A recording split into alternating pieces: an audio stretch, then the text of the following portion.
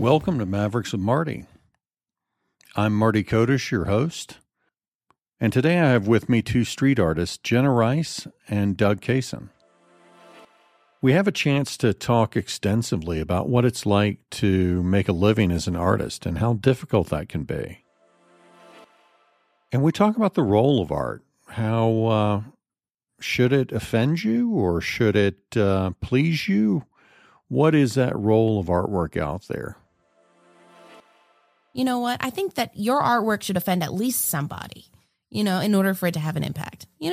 I mean, my professor in college, he would always talk shit and he'd be like, yeah, all these conservative places and all want these fucking flower paintings. Like, why do they want, just all flowers and butterflies and fields and whatever and, landscapes. It's like do some nudity, do something crazy, do something kind of politically offensive, It's not artwork unless it speaks for something or someone.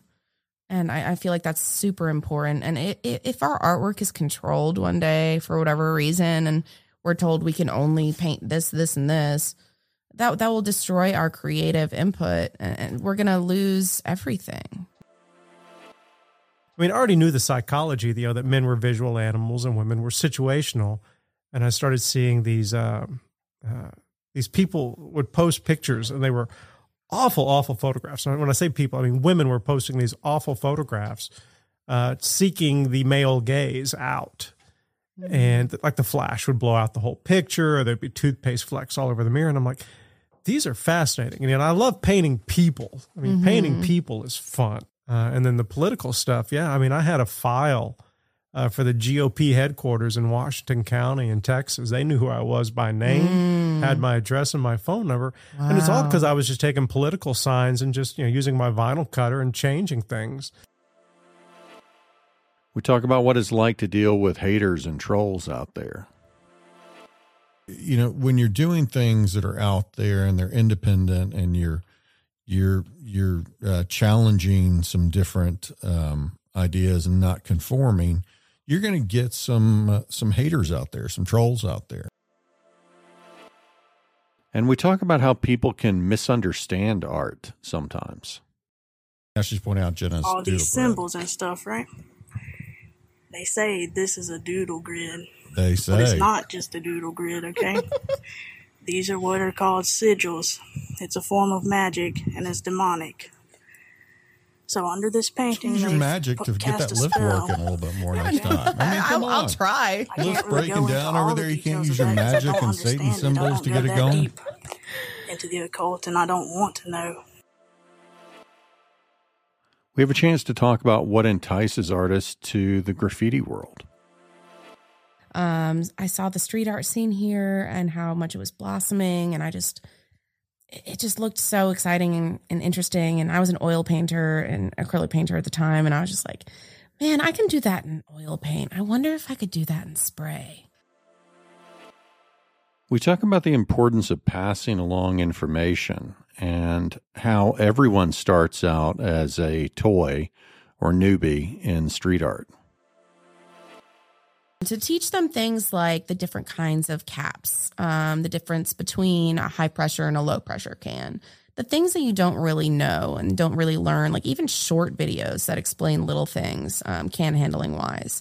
And just about the different brands of paint and like my favorite brands of paint or the things that I use, how to scale a mural to a wall with a doodle grid. I already have a video of that. And actually that has a ton of views. It's not even that great of a video, but it's about the content. And we also talk about advice for mavericks.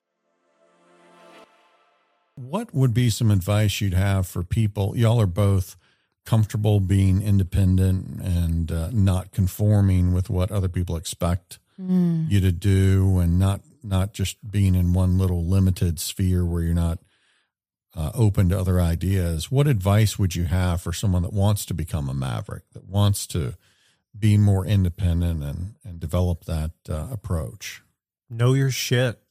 I mean, quite honestly, like if you got something to say, you need to research the hell out of it before you open your mouth. because you're like we just said, everybody's going to attack you from every corner. I mean, that's what undergrad and graduate school taught me was, how people dogging on me 24/7 until I could defend myself, which I thought I was pretty good at before that. But it's whatever your craft is, you learn it and you live it, you master it. And then you have your good argument, and you know when to back down, you know when to say, I disagree, you know when to say, I'm sorry, or I'm out of my element. There's nothing wrong with that. Humility is a great thing. But I think deep down, the whole thing is if you don't know what you're doing and you're going to engage in something that's controversial or on the edge or maverick behavior, then you're going to get a lot of pushback that may be uncomfortable. So really, for me, it's know your shit.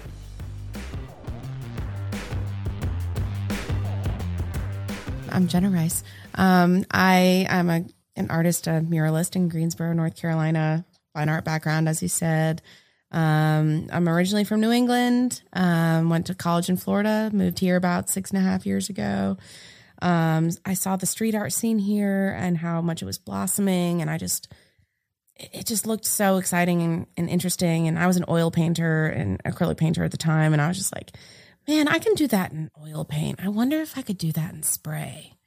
And, I thought about it and I watched YouTube videos about spray painting for literally a year before I even touched a can because I was so scared to even try. And I'm so glad that I finally picked up a can and I was like, you know what, screw it. I'm going to try it. COVID actually helped with that too. I was able to get more practice and stuff during COVID and able to do a lot more random projects and stuff and practice and get better. And yeah, here I am. I'm officially 2 full years into full-time street art. That's great. Excellent. Yeah. And Doug? I'm Doug Cason, also known as Zapeta and also known as the Reverend Wayne. And I moved here from Texas about 4 years ago. And I probably hadn't painted a mural in over 20 years back when it was just Rust-Oleum and Krylon and Kmart, brand. And coming to Greensboro, just looking around and seeing everything on the walls, I'm like, well, man, I should be doing some of this. And cold called Marty, and he's like, oh, yeah, I'll meet you.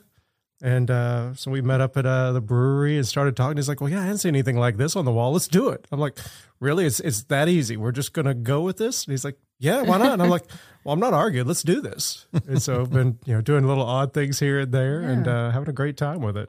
And you did that fun pig head, too. I did the fun pig head, yeah. Got to get that out into the main view. So I haven't seen work like that before. Talk about that type of art because it's did you have an inspiration for that or okay, so or let's describe it first. So the artwork. So as the Reverend Wayne, one of the things I do is I take taxidermy heads, various animals that I find, and then I coat them with a good 100 to 150 coats of house paint, and then I sand it back down, and it creates this wonderful little kind of swirl look on it. And then you got all the stalactites from the paint drips. And it began because I lived in Houston for so many years, and that's number 4 in the art market. And then I moved to a small town of 16,000 people. And how do you sell contemporary artwork out in the country? And I wasn't. So I started co-opting what they had on their walls, which were, or just what they had as decor. So everybody paints bluebonnets on cast irons and skillets. So I started playing with that. And then everybody has doilies that their grandmother made. So I started playing with that.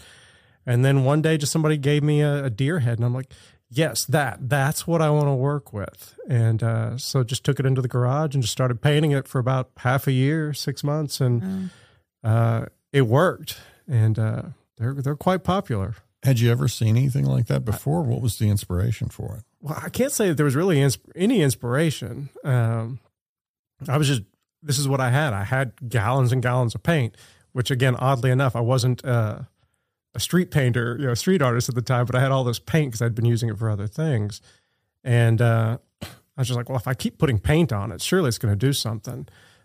If you want to peg me down, there were these 2 artists out of Houston called the Art Guys, and they had this one piece they did called 1,000 Coats of Paint, and they would take like a teddy bear and they'd paint it with 1,000 coats of paint, and then they would cut it in half, and it was just the craziest thing to see all those layers of this built up paint. Oh, yeah. So there was a little bit of that as an inspiration, but I hadn't seen anything other than Fordite. You know, Fordite, they would scrape the floors of the old factories in Detroit and then throw those into rock tumblers and make these beautiful, stone-like pieces of just layers of paint. That's cool. And so, those are like, probably the only two things I had going into that. I was like, well, this is what I'm going to do. Let's see what it does. And then it turned out to be something that I liked very much. That's pretty cool. I mean, it really, it's a neat piece. I've had limited experience with finding, like, on my farm, I'll find some skulls and things out there. Usually they just reek to high heaven. So did you get a cleaned up skull to start with, or where did the skull come from? Well, no, that was an actual mount. It was a mount that was damaged. An artist friend of mine who knits sweaters for taxidermy, she can't throw anything away. And she said, well, Doug, would you like this? Because I can't part with it. I can't throw it away. But if I give it to you, that's okay. My soul is okay if I give it to you. So I said, yeah, no, I'll take it. And this happened to be for the first time that we'd thrown on the Texas Art and Music Festival. And so she brings it up to me during the festival. And this is on that Saturday night when everybody's really lit. And I'm walking around with this buck with all these, points on it.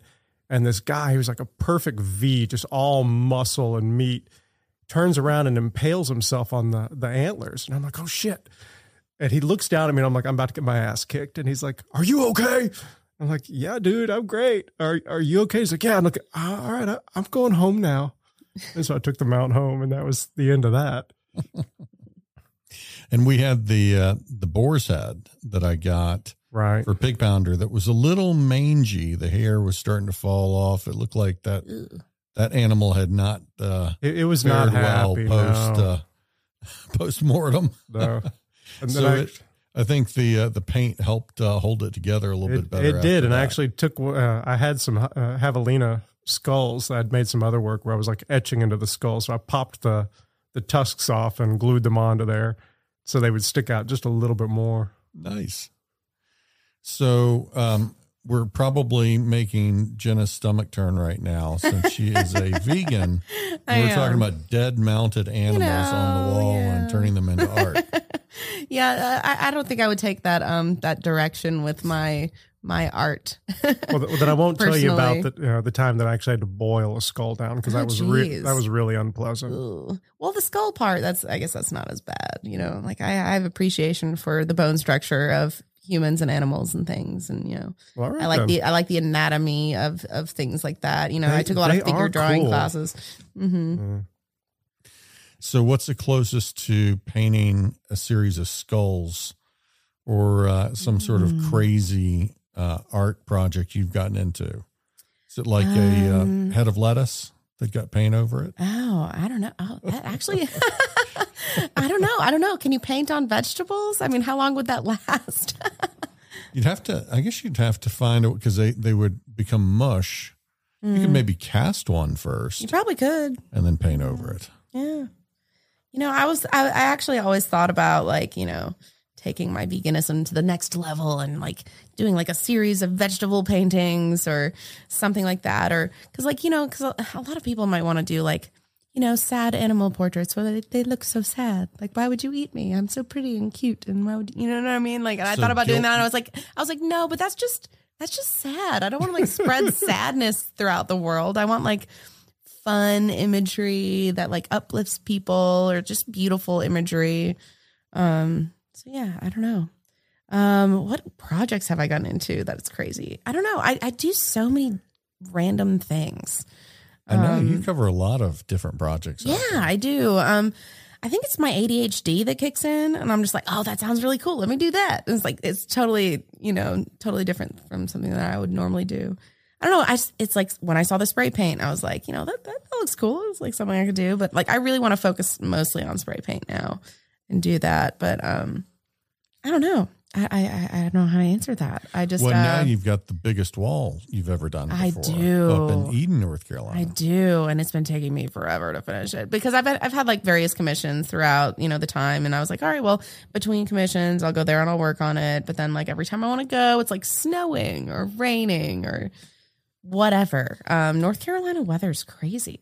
But I thought your spells, from the demonic doodle grid would correct the weather for you out there. The crazy lady. Yeah. So the YouTube videos, there was I guess we should tell the background story. There was a woman who lives in Eden, I guess. And Eden is a very conservative area from what I'm understanding. I mean, I don't know that much about it, but they don't have much I've art. Heard that it's got the largest number of churches per capita. Oh, really? In Eden.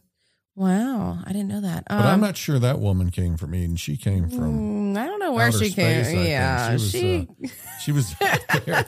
She's from another planet, and she's like, she didn't shout me out because I didn't have my name written out anywhere. I don't think at the time. And she had seen my doodle grid, and so what a doodle grid is it's just a way that I can scale my design to the wall. And that's what I have to explain to people every time I make a mural. Like the mural I'm painting right now, currently, everybody that was passing by as I was first starting the mural, they're like, what are all these symbols for? It's like, and now I like to stick to just letters and numbers, to not, and like triangles and squares. And I like to stick to those particular things because like it won't be turned into something crazy. Because I used to do like all these weird little marks and swirls and stuff. And like I'd paint like a little eyeball or something, make it fun, a little smiley face, whatever.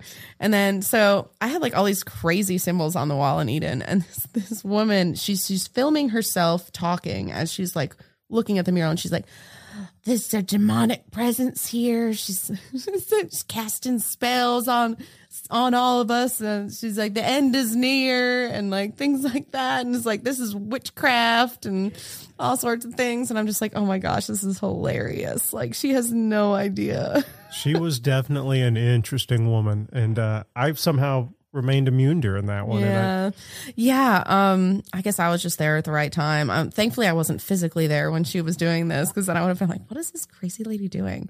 But anyway, so back to the doodle grid. The doodle grid is a way to scale to the wall. No, so that people can truly appreciate what we're talking about here. I'll play a little sound. Oh my gosh, clip. please do. This is from the End Times Truth Revelation. Is that what she says?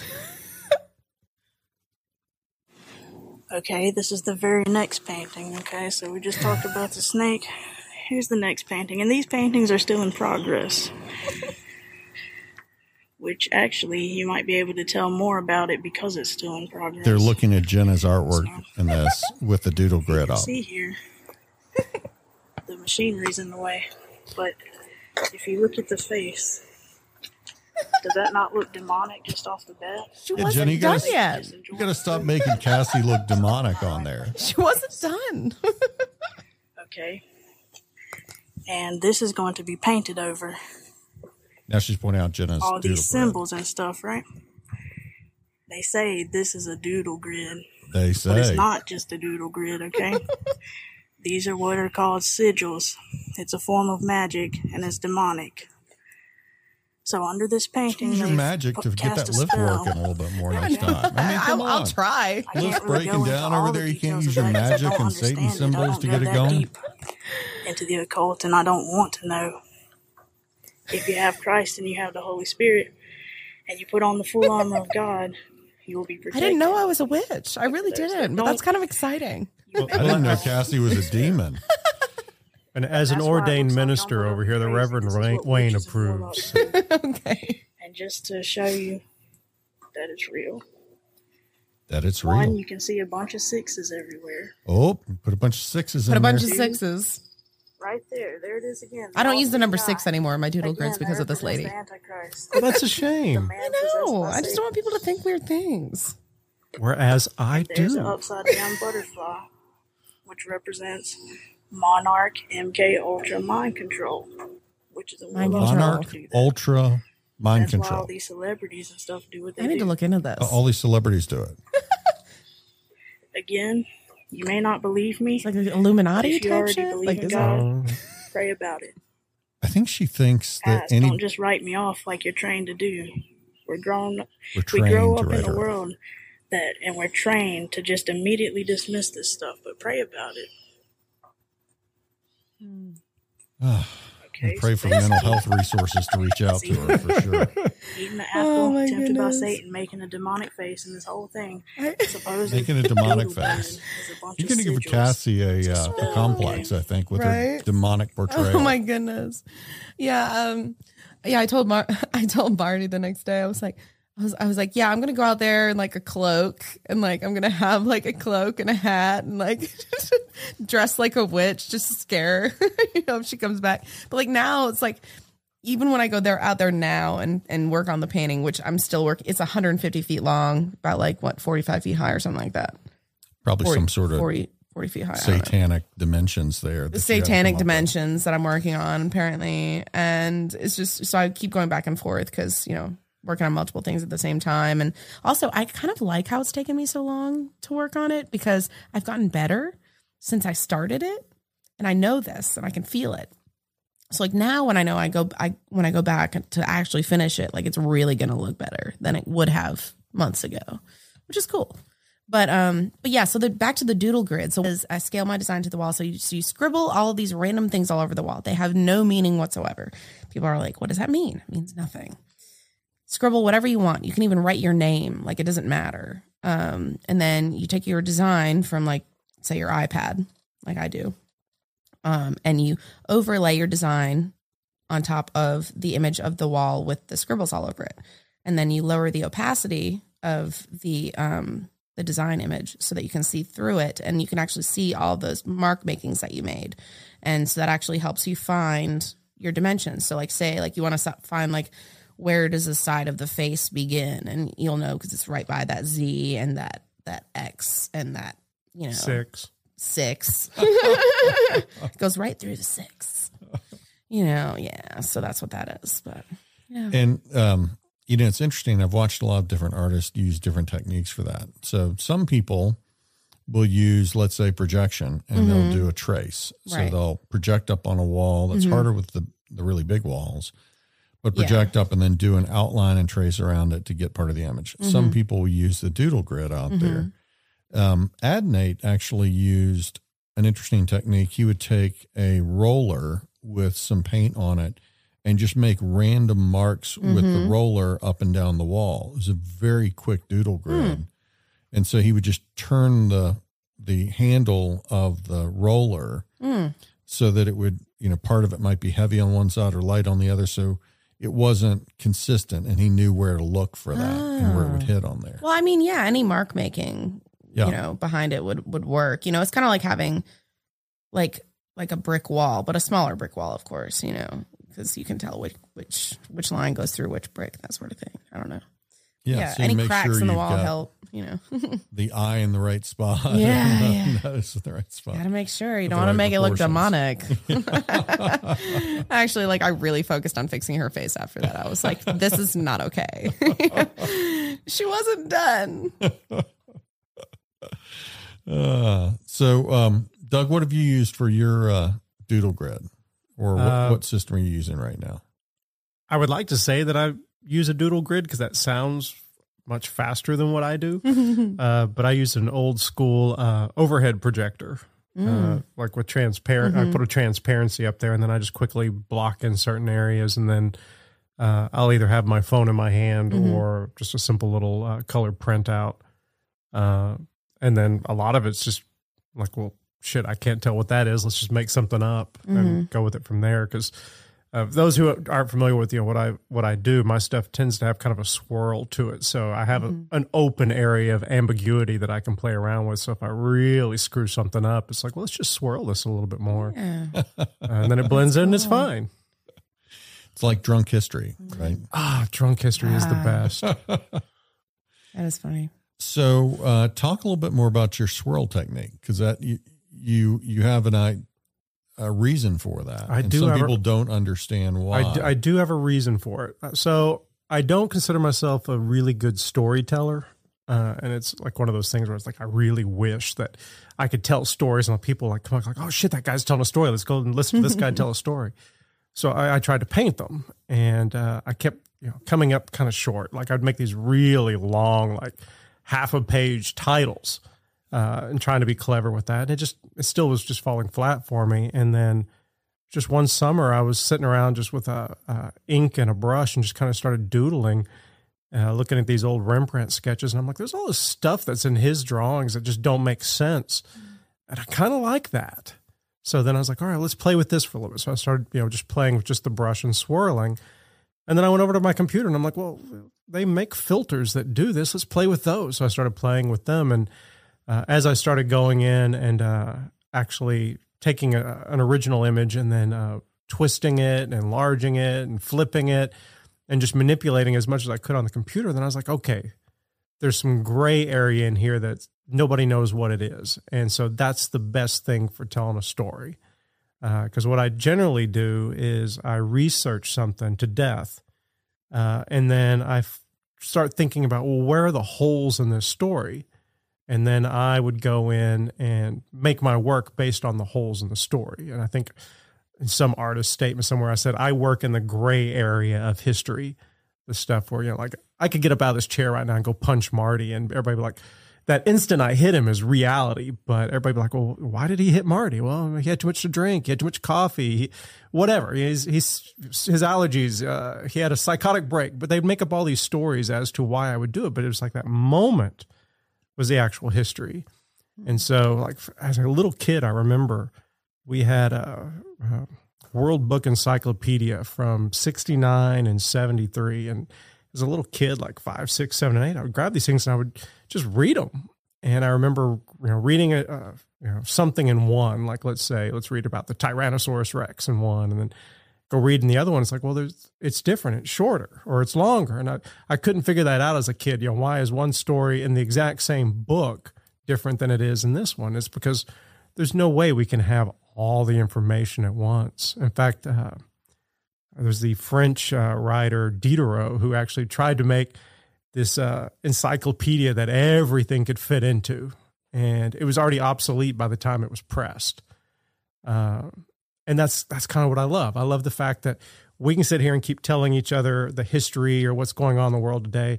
And we might think we're a scholar. And I've had arguments with professors of history in Houston that say, no, you can't condense history like you're doing, whenever you're telling people about this, but it's kind of true. It's just it's fluid.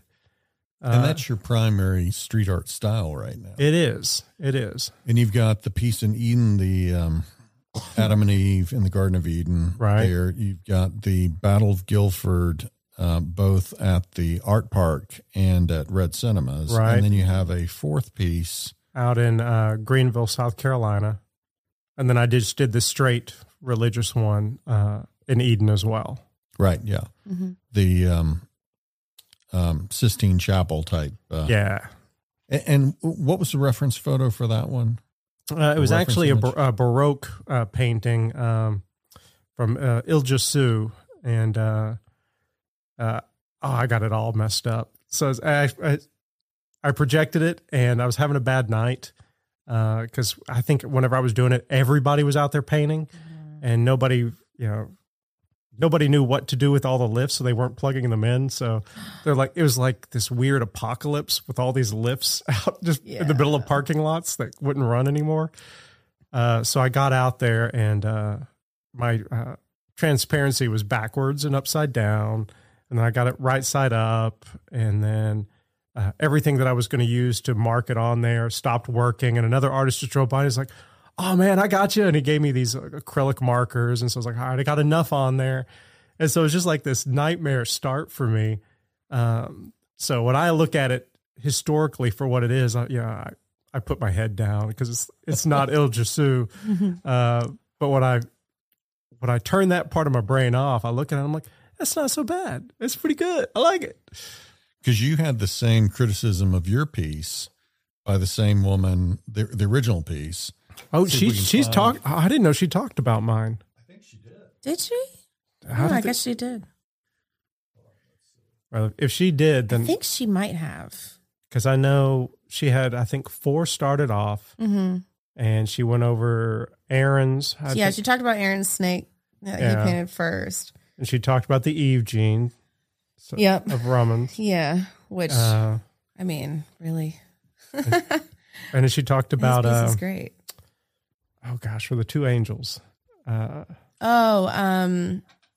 yeah. Jaleel. Yeah. Jaleel Ronan. Yeah. Yeah. She didn't get yours there. I think that was a whole other Facebook thread where they were talking about. Oh, okay. Well, Yeah, Facebook probably. thread's great. You had your nice trolls out there on that piece too. I don't get enough trolls. I'm almost sad my name was never mentioned in this, honestly. So speaking of which, I mean, you know, when you're doing things that are out there and they're independent and you're challenging some different ideas and not conforming, you're going to get some haters out there, some trolls out there. Oh yeah. So absolutely. So Jenna, let's hear about your trolls out there. Who are they? What sort of pushback do you get? You also can get some when you're doing something unique and doing well. You can get kind of a jealousy. That occurs too. Yeah, you know, over the past couple of years, as I've become more successful in what I'm doing, there were some people that were my friends, you know, long ago, before I started doing this. And once I started to, I guess, become a little more successful than them, then they just kind of started treating me differently and kind of not inviting me to things and stuff. And I was like, this is kind of weird. Like, what's going on? And, you know, so eventually I just kind of let it go and, you know, it is what it is. But yeah, like, cause you know, I got a bunch of attention from a few different things. I did a nurse painting during the whole pandemic, and it was towards the beginning of the pandemic, and I was really bored. And I just really wanted to practice spray paint. And the only thing I had spray painted, the only person that I had spray painted before that was the M&M piece at Pig Pounder. That was my first human portrait I ever attempted, which now that I look at that, I think it looks like shit. Like, I don't like it. And people are like, no, I love it. And I'm like, no, you don't. You don't love it. I'm going to paint something better right over it. So I already have plans for that. But I know I can do so much better now. So, you know, whatever. But yeah, so I decided to go out to the Pit in High Point. And I went out with, you know, a couple other artists. And I didn't really know what to paint until like that morning. You know, I was looking on my phone. I was like, all right, maybe I'll do something of a nurse since, you know, like they're working really hard. You know, all this craziness is going on. They're having to deal with so much. And, you know, I had one of my old roommates and best friend of mine, Renee in Florida. She's a nurse, and I knew that she was probably going through a lot. And I was like, let me do a little tribute for the nurses, or not just the nurses, but the healthcare industry in general, for the healthcare workers. And so I found this lovely image on Google of a nurse, and like her eyes were really pretty, and it was just like a really clear image of like, you know, her, and it's like half her face was kind of in the dark. And I was like, oh, that's kind of nice, because it's kind of they were like the light and the dark kind of thing. So I named it The Light. I painted, you know, this nurse face. And, you know, so we went there actually 2 days. The first day I just kind of primed, and we kind of like, you know, talked and messed around and just kind of like buffed over some shit and whatever. And then we went back the next day. I spent 8 hours painting this nurse and took some photos of it, whatever, popped them online, went to bed, woke up at like 7 a.m. My phone's blowing up, and I'm like, what is going on? You know? And so like I had all these different news, like news channels contacting me, reporters calling me. I had my phone was like my Instagram, my Facebook, everything was blowing up. People contacted me from all over saying, oh, this is so amazing. Where is this? What can I do? You know, I was like, oh my God. This kind of got to the point of overwhelm for me. I was like, I'm not used to having this much attention. But yeah, I was being alongside a couple people, or one person in particular. It didn't really sit with her very well. So, you know, it kind of sucks that, I would say she would now be considered a hater of mine for sure. You know, it's unfortunate that happens. And I think that, you know, one of the things that I note about people that I enjoy spending time around is they're always striving to be better. Like you're talking about looking back and saying, hey, I painted this piece, but now I think it looks like crap. Or I worked on this piece, but I kind of messed up on this process. Mm-hmm. And it's that self-awareness and self-improvement that I think allows people to kind of get to that next level and keep growing. I know Jex does that as well, where he's constantly working to, you know, improve his skills. And, right. you know, I do that. I'm trying this podcast out and trying out video. I always feel like each year you need to be learning something new or improving your skill set. Otherwise you're just stagnant. Yeah. And I think when you're doing a lot of new things like that and pushing the limits and achieving success, you're going to draw, like you said, media attention and people saying, wow, this is cool. But when that happens, it can make others sometimes feel like, well, why are they getting all the attention and why am I not getting what I deserve? And, I see that a lot in the art world.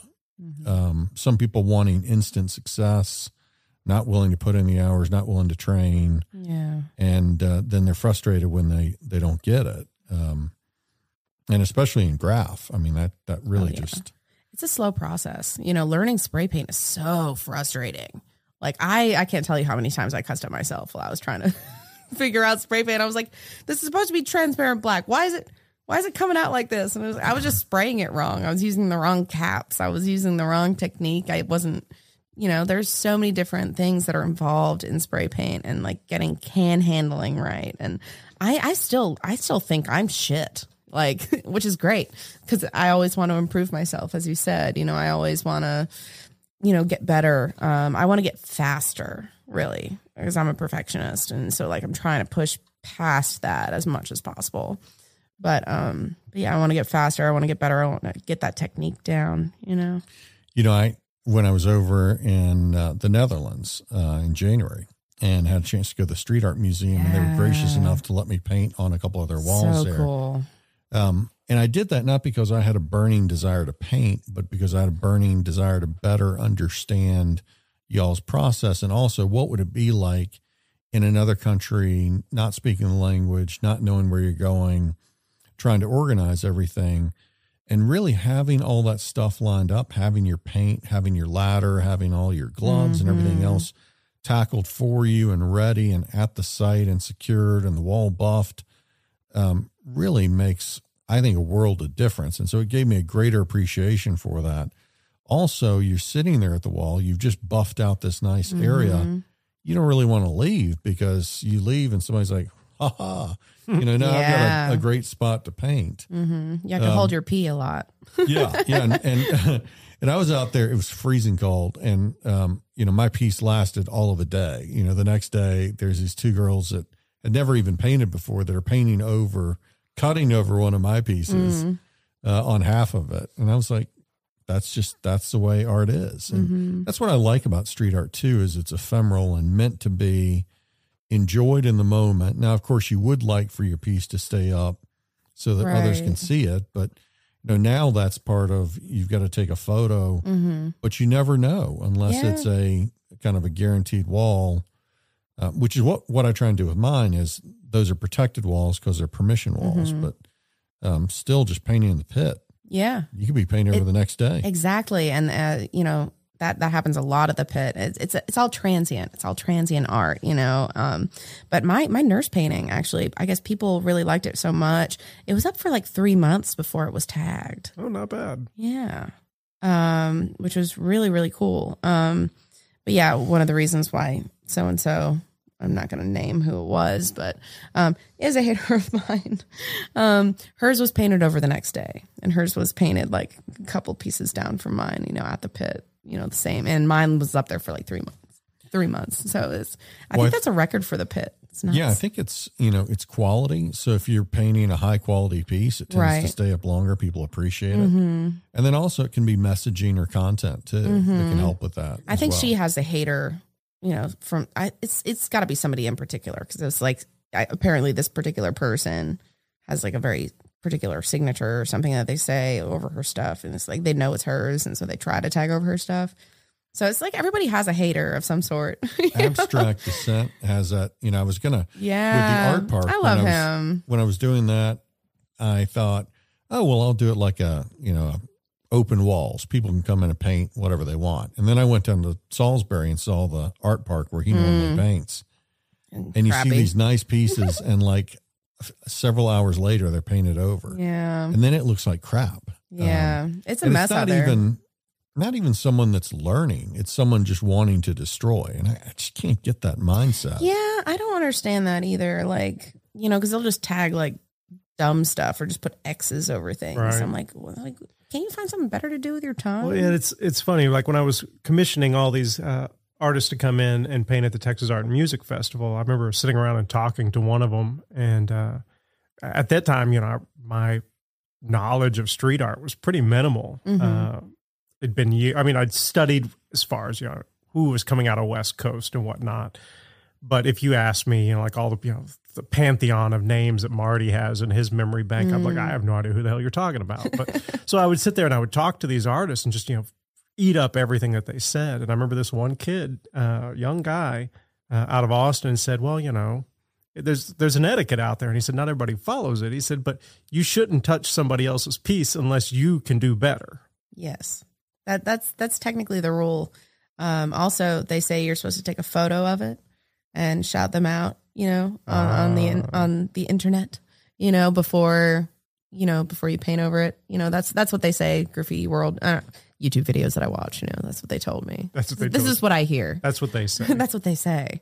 And if you're going to paint over it, you're supposed to buff the whole piece. Not do it. You can never buff half the piece. If you buff half a piece, that's like, that's kind of like a punch in the face. It's kind of like a jab. Okay. It's like a jab. It's like a diss. It's like a diss to them. Okay. Yeah. Okay. See, whereas me, if I were painting over somebody's pieces, like I'd want certain elements to shine through because I want I want the history of what was on that wall to come through into my piece. Yeah, that pissed some people off probably. Now it's funny out back here where Ramon did the Where the Wild Things Are. Yeah. I actually, before I had that reserved for him, and then Jackson, Overt, and Grower were going to paint back there, and they wanted to paint on the raw concrete. And I said, well, just so you know, Ramon is going to come back and paint this other piece back here. And I said, and would you mind if he painted and cut into your piece and left some of the letters in there? And because it was intentional and they knew that he would work around it and work with the piece, they were fine with that. And I think it's a really strong piece. It came out really nice. But that's with the permission of all the artists involved instead of, it's not, if they'd said, no, we want it, buffed over, then that's what we would have done. Right. Well, good to know. I'm 51 and still learning. Yeah, so you can check with the other artists and see what they want. There you go. Okay. So, the theme of this podcast is Mavericks. And so the idea of being independent. And I almost think that anyone that's chosen an artistic endeavor to pursue has probably faced a lot of, well, why don't you get a real job? Or why don't you, go into business or nursing or become a doctor or a lawyer out there?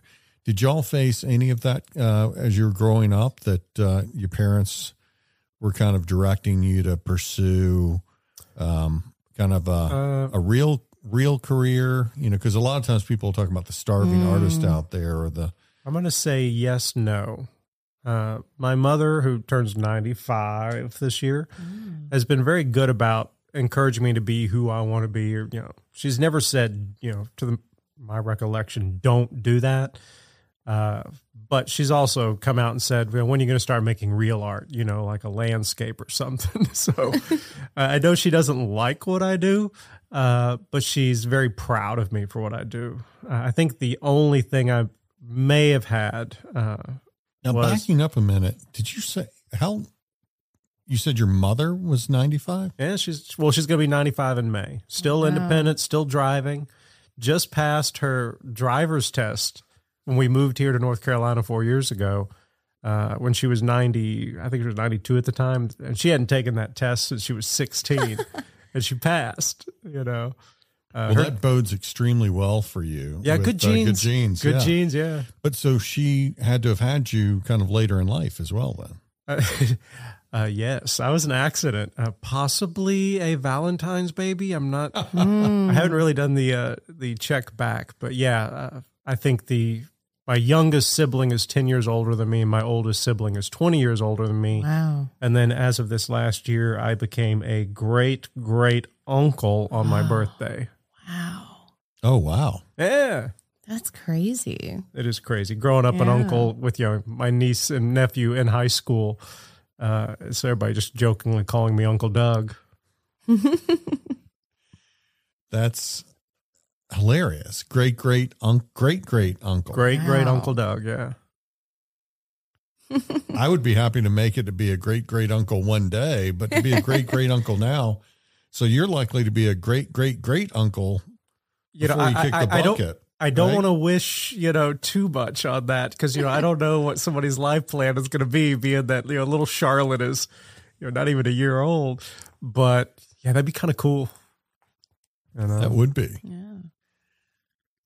I forgot what I was even asking because that was just so surprising. You were asking about, did we get any kind of kickback? Oh, yeah. So, and so I said the only time I think, and I love my brother. My brother's been very good, a very strong supporter of mine for years. But I know when I started out, he kept saying, Doug, you need to take more business classes. And I'm like, they make my stomach churn. It's like, I'm not you. He's very type A. And so like he loves the art of negotiation.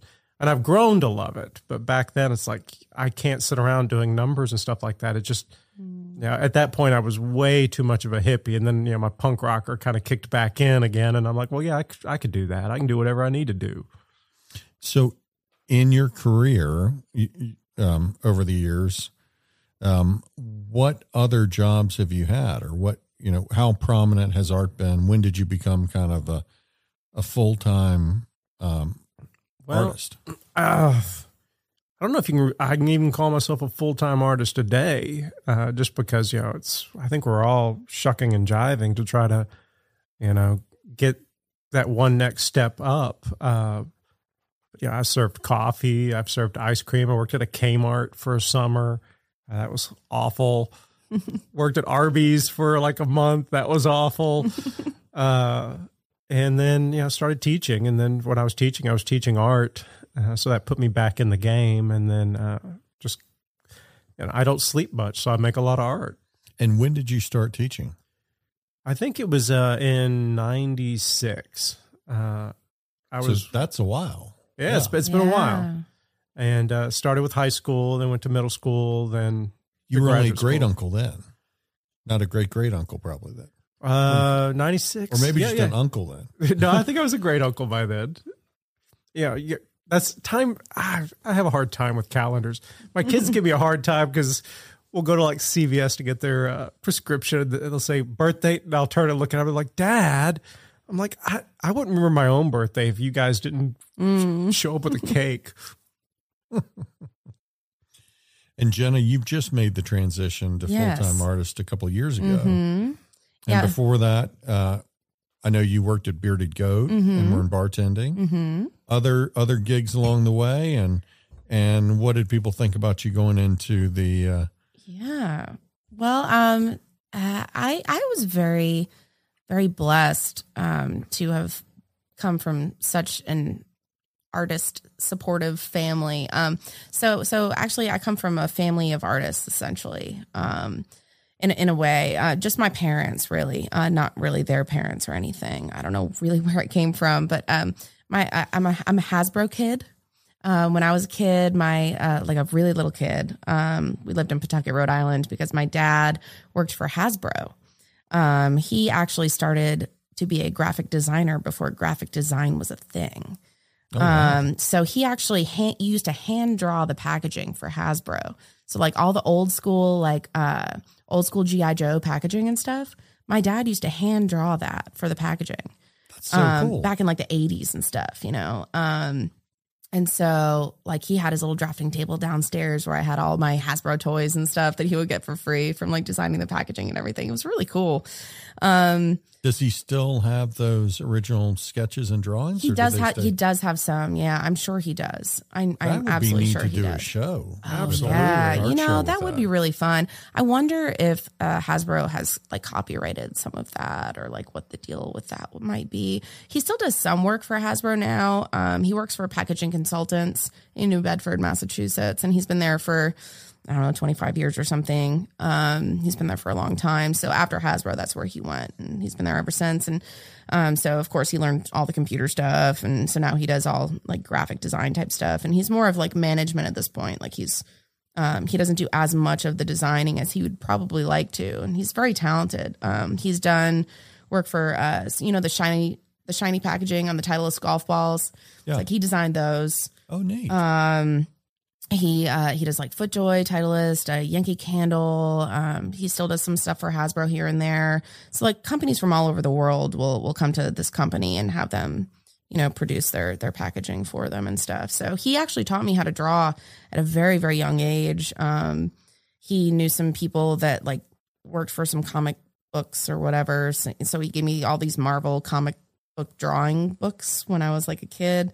And I remember sitting there and just like trying to draw these superheroes and stuff, and just trying to get like the anatomy right and everything. And middle school or whatever, I'm drawing these things. And so yeah, he taught me how to draw the figure and things like that at a very young age. And so it kind of brought me to where I am now. But I never thought I'd be a full-time artist.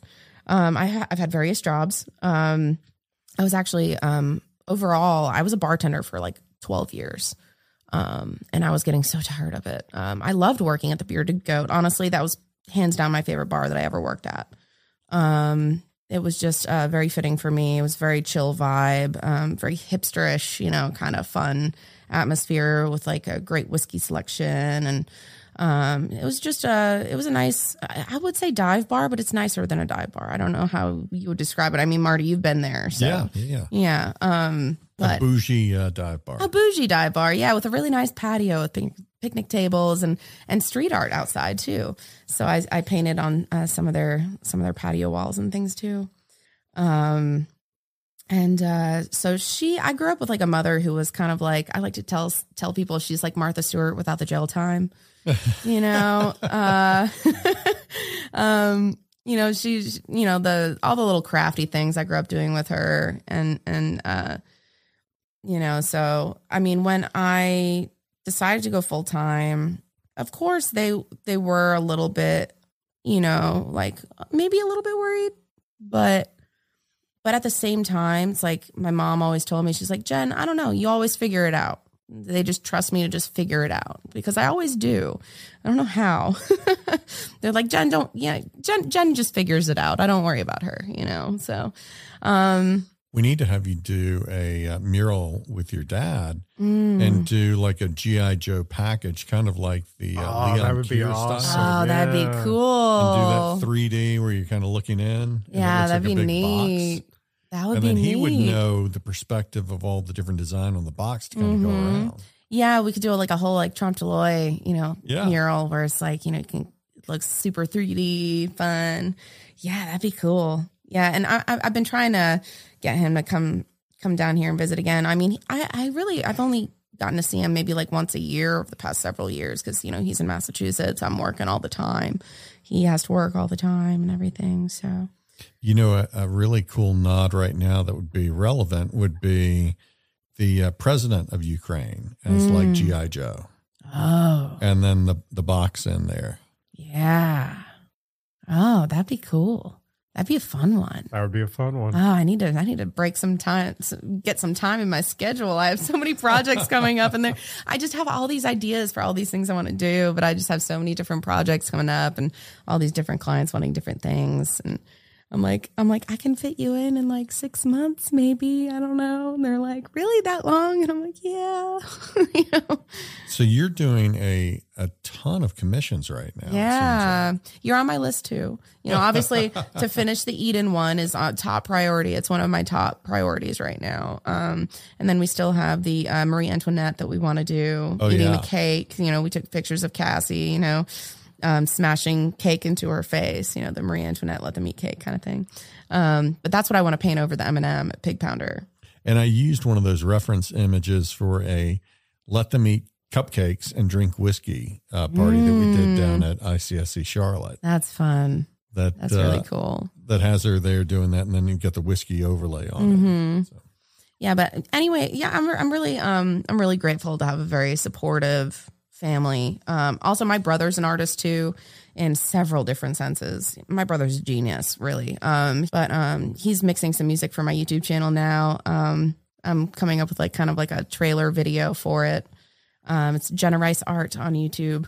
Now that's the one that you're doing. That's like 50 or 100 episodes you're going to do. Yeah. Have you heard about this, Doug? Just today. Yeah. Okay. Yeah. So So I actually won a grant from the North Carolina Arts Council this year. Congratulations. Thank you. I was really excited. I just spent like 6 hours one day putting together this proposal, and I was like, I don't know if they're going to accept this. I was like, this is a little absurd, to say that, I want to, for the grant, I want my project to be for a YouTube channel. But there really is kind of a void. And actually over the past couple of years, there's not as much of a void now, but a couple of years ago, there was a huge void in the YouTube world on spray paint art videos. And I know this because I would research it all the time because I was just trying to learn. And there are little things that are just not taught very well by certain YouTubers, or taught incorrectly, or it's hard to understand what they mean when they say things. And I'm just like, oh, maybe I could teach this a little bit better. And I love to teach. I love to teach people how to do things. I have an intern right now from UNCG. I'm teaching her some stuff, and she's really enjoying it and learning a lot. She's a very motivated kid, and I'm very, very proud of her for like working so hard to try to. She's trying to be me. I'm like, are you sure you want to do that? But yeah, I'm going to teach. So it's going to be a series of 50 videos throughout the year. And I'm still filming and editing some now. I haven't dropped any over the past month or so. I've been catching up on my commissions. And as soon as that's done, then, I'm going to start putting these out. But I do have a schedule of my YouTube stuff for myself to do to keep me on track. But to teach them things like the different kinds of caps, the difference between a high pressure and a low pressure can, the things that you don't really know and don't really learn, like even short videos that explain little things, can handling wise. And just about the different brands of paint and like my favorite brands of paint, or the things that I use, how to scale a mural to a wall with a doodle grid. I already have a video of that. And actually that has a ton of views. It's not even that great of a video, but it's about the content. It's not necessarily about the quality. Well, like you said, I think people are trying to learn this new medium, and a lot of people coming from more of a fine art background sometimes. And so they may never have held a can before, and they don't even know, do I go buy it at Home Depot, or where do I buy the cans? Like where to buy the cans, like the different websites you can buy from, that sort of thing. I want to eventually, with these 50 videos, it's going to make me more consistent on YouTube too. And once I'm more consistent on YouTube, then I'll get a larger following. I have over 1,000 subscribers on YouTube right now, which is pretty good for a start. That's not bad. Yeah. For a start, that's not bad. And it keeps growing. Like I haven't looked at it in over a week. So like, who knows? Like I could have like 1,100 or something. I don't know. How many different videos have you posted so far? God, I don't know, like maybe 20. Okay, like not very many, but this has been like 20 videos over the past, like, I don't know, 3 years. So it's been a long time, but most of my older videos are of like acrylic paintings and painting value with color and things like that, painting my colorful abstract portraits that I do. Like I have that one of Bill Murray that's hanging at Common Grounds in Greensboro that a lot of people know and love. And that's like one of my favorites for sure. And so I was just at Common Grounds yesterday, and I got to see him in person again. So that was nice. Peter Draws that did he did all the doodles in the restrooms at Pig Pounder, and he has a massive following. I think it's like 1 million followers on YouTube. Yes. And he's very consistent on YouTube, and I need to start doing that. And he's showing people what to do, so they're kind of watching along and they're drawing along too. That's really neat. Yeah. I'd like to see us do more of that. I think a couple things we're missing in Greensboro right now are street art tours. If we could get some tours going where people are brought around. And yes, I was just thinking about that yesterday. And then I think some classes too. Yeah, I really would love to do some classes. I think that would be fun. And actually that's part of my my deal with the North Carolina Arts Council. I said I'm going to teach a free class at like a community college or somewhere nearby. I originally said high school, and I was thinking to myself, I was like, well, if they're not 18 yet, they technically aren't allowed to use spray cans unless they get, I guess, parental permission or something, because you have to be 18 and up to buy the cans. Yeah. If only we knew someone that knew something about teaching art. I know. Well, see, this is funny because I'd won a grant to at Guilford Tech to basically introduce a street art program. Oh, cool. Because of the fact I'm in. that, because of the fact that, it's so super hot. Everybody wants to know how to do it now, and nobody knows how to do it. Right. And so I wrote this grant out with artist stipends to bring people in, talked to a couple of artists. I'm not going to talk to you after this podcast. But then it got caught up in red tape. But I know that the college still wants to do it. Right. The idea that we could be like one of the forerunners in the community college and college world as far as educating for street art has everybody excited. We just got to, do all the paperwork still. Right. So my grant got put on hold, and we'll have to That's too bad. hit that again later. I mean, we got all our paperwork in now. I think it's just we have to sit in a room with everybody. But Right.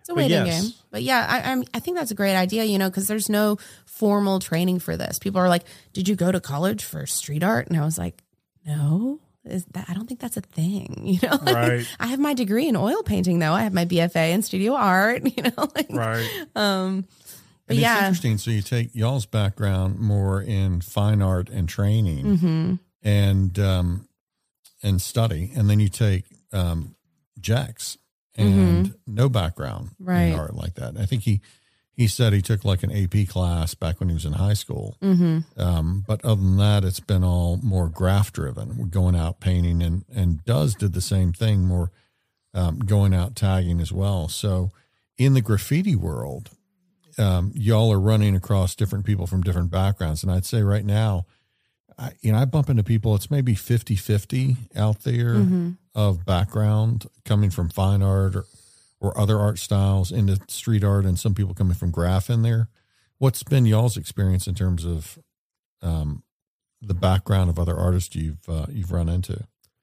The people that I've run into, and again, in Texas, it was definitely a more cutthroat experience than it is here.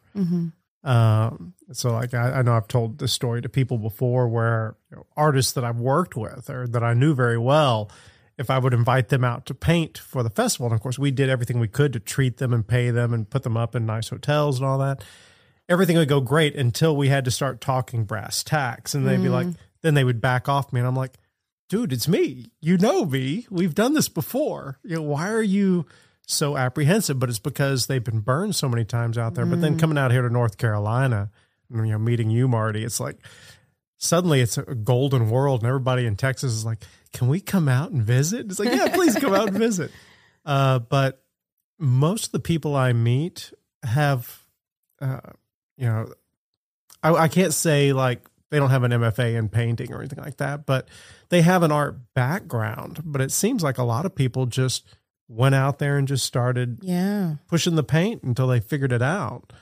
And me being the total like chemical technical geek that I am, it's like the idea of going, I'm going to go spend, $500 in paint just so I can sit there and learn this one technique is tough for me. So it's, that's why I'm probably the slowest of any of the people here in Greensboro. But, I'm slow too. Well, yeah, you got a huge wall. Yeah, I guess you're right. Well, that's why I've been trying to do with the loft and have the supplies there. And right now we've got a pretty good selection of cans out there. With we've consolidated most of the cans in, and I just agreed yesterday to buy all the inventory from Buddha's Belly. Oh, nice. So we'll add in all of those cans, cool. And then we'll take the designer cans, the specialty cans, and use those on a display in the loft somewhere. Oh, nice. And then take a lot of the markers and the rest of that, put that in inventory until my plan is to do a graph shop down at Trax. Right. And have a shop there. What I really want to do is just have enough inventory. So I'd like to have 10,000 cans down there and have that way when y'all need a color or a can, we know we have it and we maintain a par level for that. And then have a way to take that and put that into a database online so that you could actually just see online what's there and if it's in stock. And then if you reserve it, you reserve it right there, and then we pull it, and then you have it, and maybe even look into delivery. So if you're out on a job and you need 50 cans, that we can actually deliver those cans to you. That'd be so nice. Because I think that's one of the things that people are frustrated by. Yes. You're going around, you're hunting for paint, you're looking all over the place. Yeah, driving to Raleigh. Yeah, I've driven to Raleigh before for like 50 cans. Or you have to drive to Charlotte for cans and all different pricing, and you don't know if it's going to be there when you get there. And it's just, so the graph shop for me isn't really about serving the public; it's about serving the artist. Right. Right. And I appreciate that. So when is this happening? Well, we're going to have our own graph shop effectively out at the loft, probably the 6th is when cool. we start moving paint in. That's awesome. Have you organized that paint room yet? Yeah, because I know you had all those cans everywhere. No, okay, so I got to organize. So between now and the 6th, I have to organize all those cans. Well, I mean, my intern and I were talking about doing it for you. So, sweet. Yeah. Give us something to do. Oh, yeah. Thank you very much. That'd be awesome. Well, you let us use the loft, so I took my intern, Natalie Robinson. I took Natalie to the loft with me, and I was teaching her techniques, and we're just like literally scribbling on the wall. We're going to cover that, by the way. Yeah, that's what it's there for. It's just like literal, like actual scribbles, like all over the wall. Just because I was teaching her, like, keep the can level to the wall, keep it the same distance. And I'm teaching her how to, and she's left-handed too. So this has been interesting. That is interesting. So I'm teaching her with my right hand, and she's working with her left hand. It's you almost need cool. like a mirror or something. I know. To Yeah. teach her. Yeah. But I mean, she gets it. She's getting it. It's just, it's going to take a little time because she's, fine art background too. So. Well, if you've restocked, I definitely got to come back out and visit again because I'm all these Baroque colors. I think the last time I went out there was all these super electric street colors. I'm like, well, I can't use anything but the black maybe. So, I grabbed a couple of cans of black. So we're adding 305 gold cans. Nice. How many he's got on here? Like 153 black cans. And 153 94 cans. Mm-hmm. And then I don't know how many Montana black. It looks like I can probably remember the exact colors that Buddha's Belly had left whenever he closed.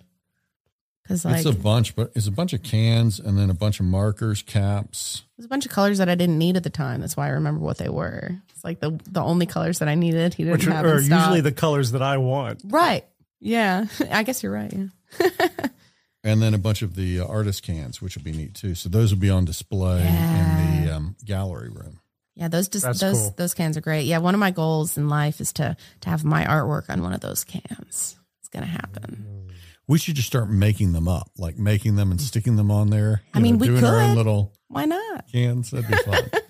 Yeah, we should make CODIS street art cans. Oh yeah, that'd be good. Yeah, you should.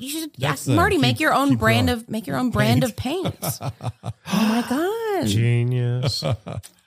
That'd be fun. Well, we've got Sherwin-Williams here. Maybe they would partner up to do some sponsored cans. Hey, maybe they're cool people.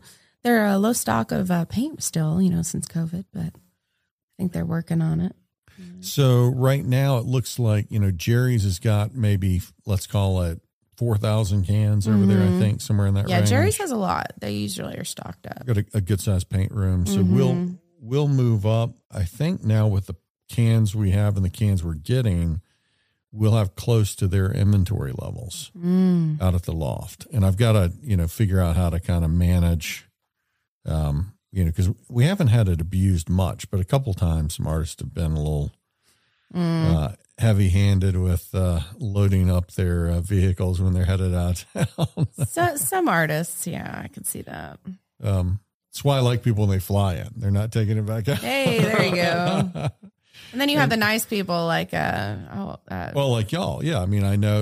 And that's what it's I always there for. undergrab. It's like, I'm like, Yeah. oh man, I should have just grabbed 2 more cans. I need 2 more cans. I always give back more than I probably should because I'm like, I think this was his can. I don't know. I'll just give it back. The goal is to have, all these different colors because you might just need a touch of a can. Mm-hmm. You don't need the full can. And then that way you're not limited to just, 20 crayons in the box. You've got, 500 crayons to pick from, and you can use what you need. Yeah, I use so many colors too. It's kind of annoying how many colors I use.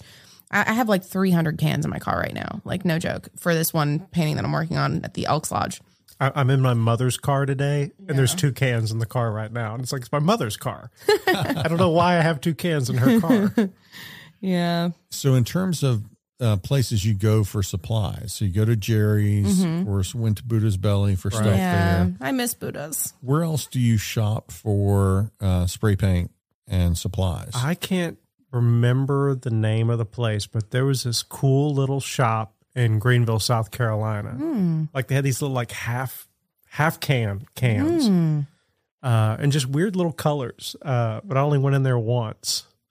And, so that, and then of course, oddly enough, Hobby Lobby has iron lac and usually has it on sale. They do. They're always on sale. And they're always on clearance sale. So they're $5.99 a can. $5.99, which is a really good price comparatively to like the other cans. Then again, iron lac is it's not as good of a paint as like Montana Gold or 94, in my opinion. But I do like some of their colors. But like they have like maybe a selection of, I don't know, 10 different colors, like nothing crazy. Every once in a while you'll find a transparent, transparent black, transparent white. Like that's what I look for.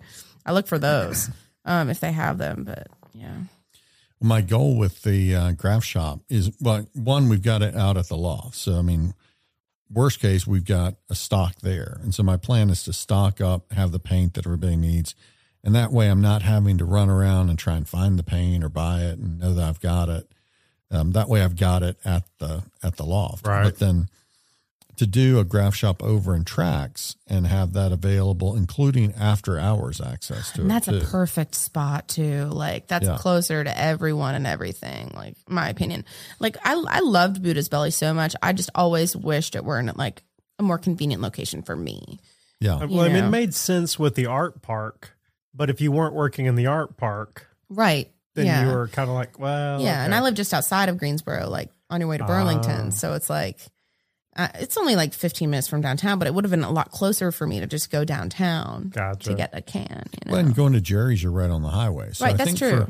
For people coming from Raleigh or Charlotte, Jerry's is in a good spot. I do like how Jerry's is right off the highway. It is in kind of like a weird little sketch area next to this bar that's like, it's open, but there's never anyone there. I'm like, what Cupid's is this like? Corner and with the burnt out sign. Yeah, it's really creepy. So did I tell you all about taking Bella Fame over there one time? No. So we're driving down the highway. We're going to Jerry's and we're on 40.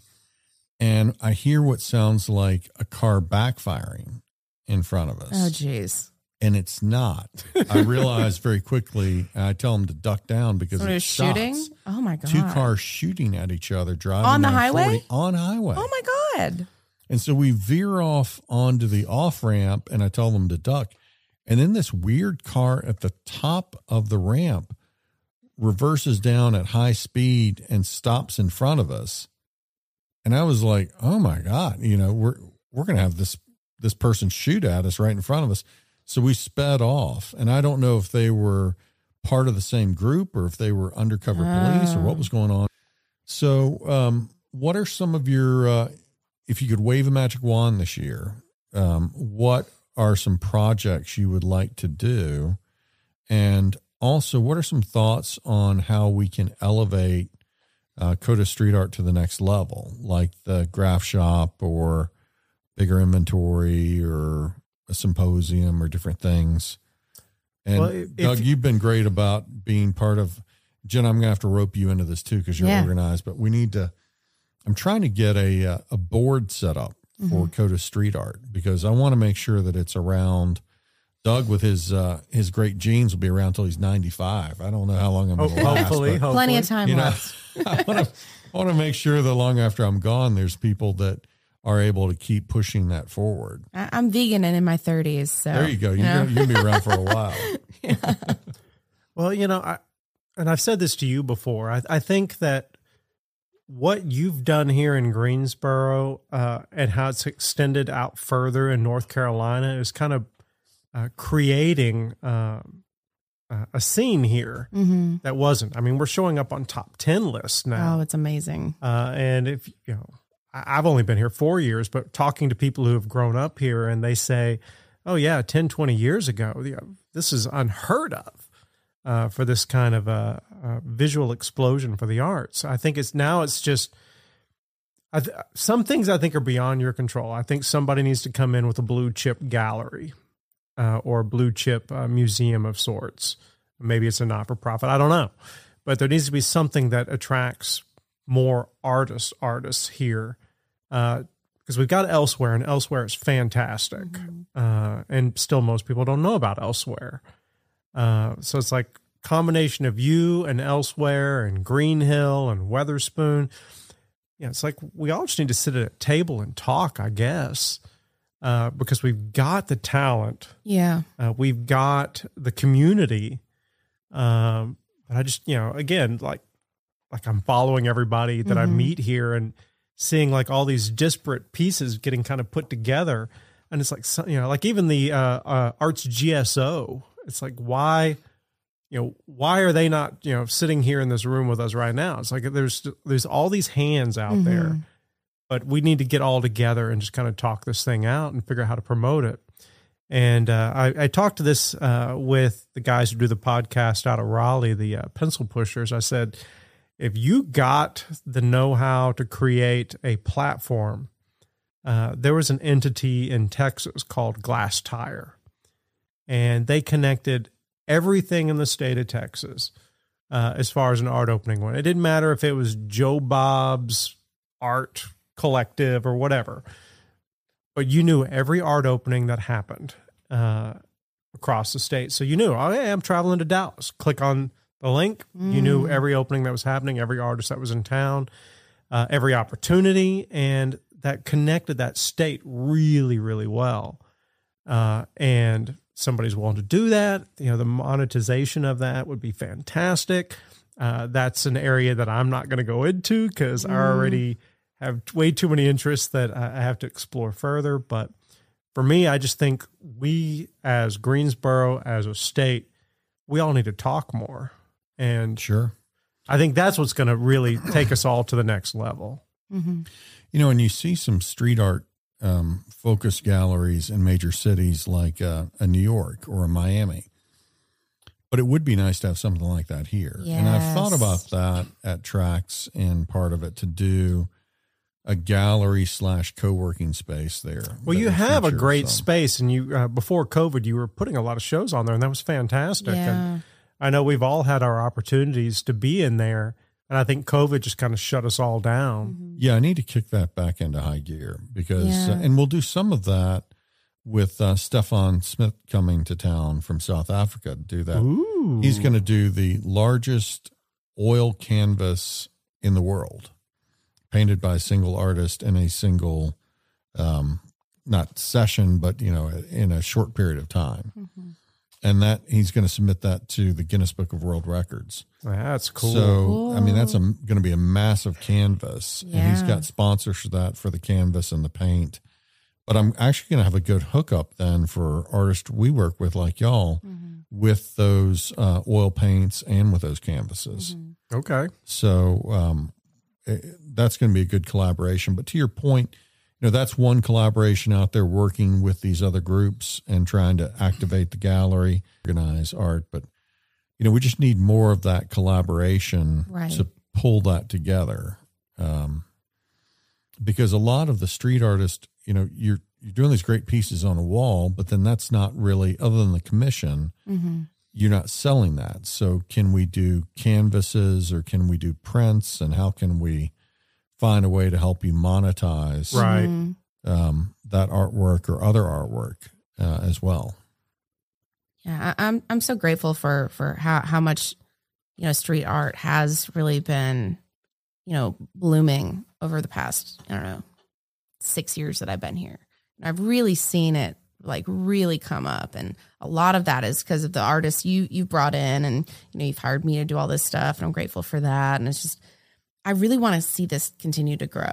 And I mean, when we hit that top 10 list and I knew I was a part of that, like that was so cool. Like I was like, I am one of those artists, and I did my part to make this happen, as well. And like, that's so cool, to be a part of that. And especially to be a female in this, in a male dominated field, so yeah, really I think cool. Two things, I think we keep doing what we're doing, but a symposium where we bring artists in where it's not, I love the festivals and they're nice, but oftentimes they feel like they're more for the general public to come be entertained.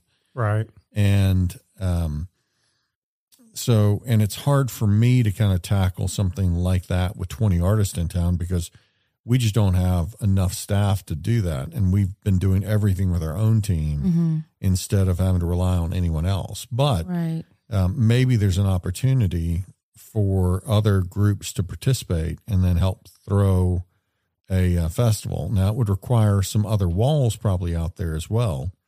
And that's always challenging because, a lot of property owners are very resistant to artwork that they don't significantly control on that wall. That's true. Yeah. And so you don't have that same artistic freedom. When you have that same artistic freedom, it's a lot more complicated. Right. And then getting the wall buffed, or how long is that piece going to be up? And it's a lot. And see, and we, in the small town in Texas where we did the Texas Art and Music Festival, we kind of had that same kind of kickback. And of course, we're dealing with, 1800s buildings. So everybody's like, you're destroying the history. And it's like, well, honestly, the paint actually is preserving this building better than anything else. Yeah. And the longevity of it is, I'm not looking at something that's going to last 100 years on that wall. The idea is to kind of keep rotating through every, in that particular instance, every 5 to 10 years, we rotate through. And so we would have building owners that would be very upset. Like, well, this is really not a piece that I would like. And we would just, say, it's a fan favorite. Can we please keep it up for another year? And then, okay, one more year. Because they knew that it was going to get painted over eventually. But it's that whole thing of putting art in the public sphere as opposed to in a museum. That's the wonderful twist about street art, and I think that's the hard thing for a building owner that's not in this doesn't have the love for street art that you do. To them to wrap their minds around, like, okay, well it's just paint. I give somebody my wall for 3 years, and if I don't like it, I can paint over it again, or 2 years, or even 1 year, or like in the pit, 3 months, I can paint over it again. Or 3 days. 3 days. That's probably one of the biggest struggles right now is in this environment where people are very easily offended, or they feel like they should have more control. So the cancel culture world meets the Karens world. Karen's and Ken's world out there. Then you get people that feel like they should control what's on the wall. We had that up in Eden. People that didn't own the wall, had no input, weren't sponsoring or anything, feeling like they should have a say. Right. And you get people that say, oh, well, gosh, you've done something that's offended me. You need to paint over it or take it down. I think if there's one problem in the world I'm probably most concerned about, other than nuclear war with Russia right now, is this limiting freedom of expression, freedom of artistic expression, and freedom of speech, where people are wanting to control others' art or speech and limit that. And I see that as a really scary prospect out there. And I don't know, what are y'all's takes on? Yeah, that's, I think that artwork should be offensive. You know what? I think that your artwork should offend at least somebody, in order for it to have an impact, I mean, like, my professor in college, he would always talk shit, and he'd be like, yeah, all these conservative places and all want these fucking flower paintings. Like, why do they want, just all flowers and butterflies and fields and whatever, and landscapes? It's like do some nudity, do something crazy, do something kind of politically offensive. It's not artwork unless it speaks for something or someone. And I feel like that's super important. And if our artwork is controlled one day for whatever reason, and we're told we can only paint this, this, and this, that will destroy our creative input, and we're going to lose everything. I will agree and disagree. Because again, coming from this kind of career where I've been putting a lot of paintings in galleries, got pieces in museums, blah, blah, blah, is that I see street art as kind of the appetizer to bring somebody into a gallery or into a museum setting. because we're beyond that now. Like everybody sits around scrolling on their phone all day. It's like, I've got instant gratification. Why do I want to go to a museum? And I don't understand it. It's all too obtuse for me. Whereas when we go out into the public and put something onto a wall, then we have now entered into their space, whether they want it or not. And so the idea is to create something artistically with merit that is also challenging, but also just reserved enough. Okay. That they're like, well, I maybe want to know a little bit more. Maybe I will go explore their website or their Instagram. Okay.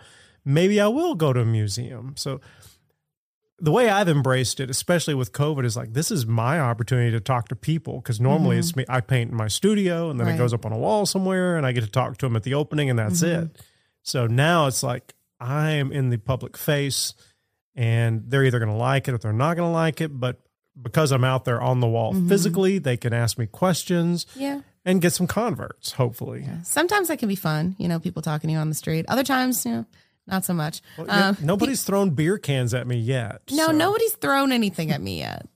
They've said some words though, because I did the whole like George Floyd painting during the protesting, and most people were so supportive. Like people were coming up to me and hugging me, and this is during COVID, so I was very uncomfortable.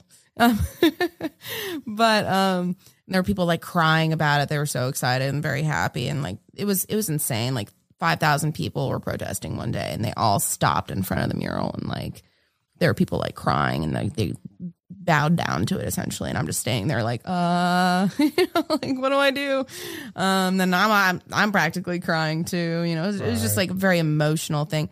But there were a couple people that walked by that were like not for what was going on, and they were, I'm not going to say what they said, but they were talking some mad shit, walking by. I believe it. So, well, you face some criticism, because it was you painting it. Oh yeah, I've gotten that too. Because I'm just some basic white girl, painting George Floyd. But that was my way of protesting. That was my way of standing up and trying to help the cause, be there for the cause and everything. And I don't know, I was just trying to do something good, and then sometimes people try to spin something good into something bad just because they're haters. And you and I both know who we're talking about, but we're not going to name any names. But so much has happened with that piece since then. It's a long story. I'm not even going to get into it, but I think a lot of times people have an agenda on that, and the hate is is something they're doing for other reasons or other motives out there. Yes. And like they want to get somebody canceled because it's kind of like on Yelp. If you have two restaurants and, one kind of bashes the other, then that person's score goes down and therefore they're more likely to be number one.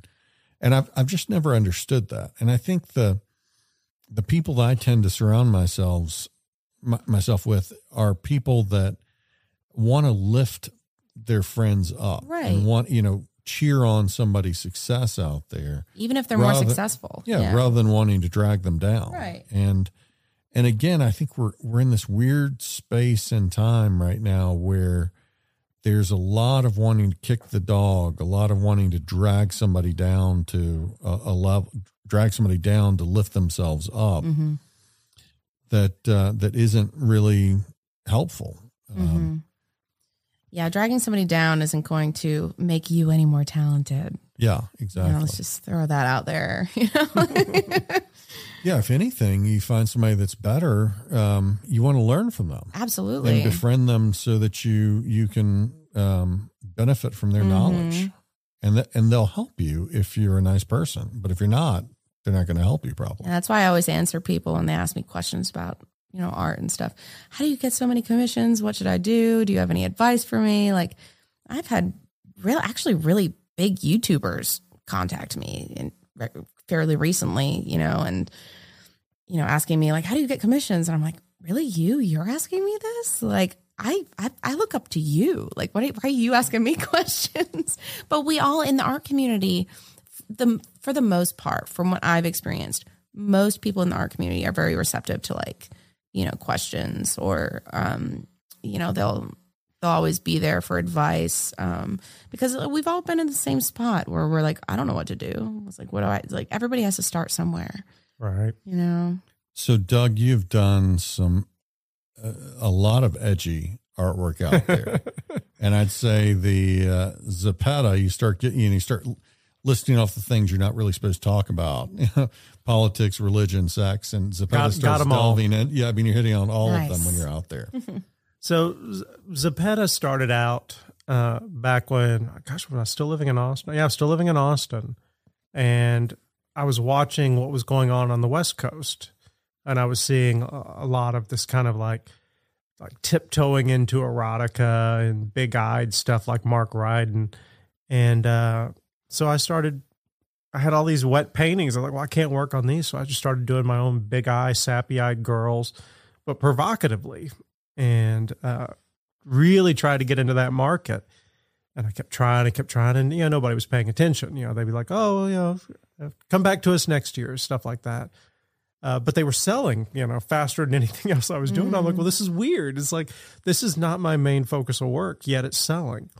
And then I had a big show in Houston, and with it, when I was in grad school, and I think that was the first time my faculty actually understood what I was doing. They're like, oh, we get this. Why aren't you doing more of this? And I'm like, well, because it's not my message. It's not what I'm trying to do. But it's still, there was a part of it that was. And so I put on a hiatus for a while, and then I started doing these photorealistic oil paintings of selfies because right as social media came out, I started seeing certain trends that were happening. And I mean, I already knew the psychology, that men were visual animals and women were situational.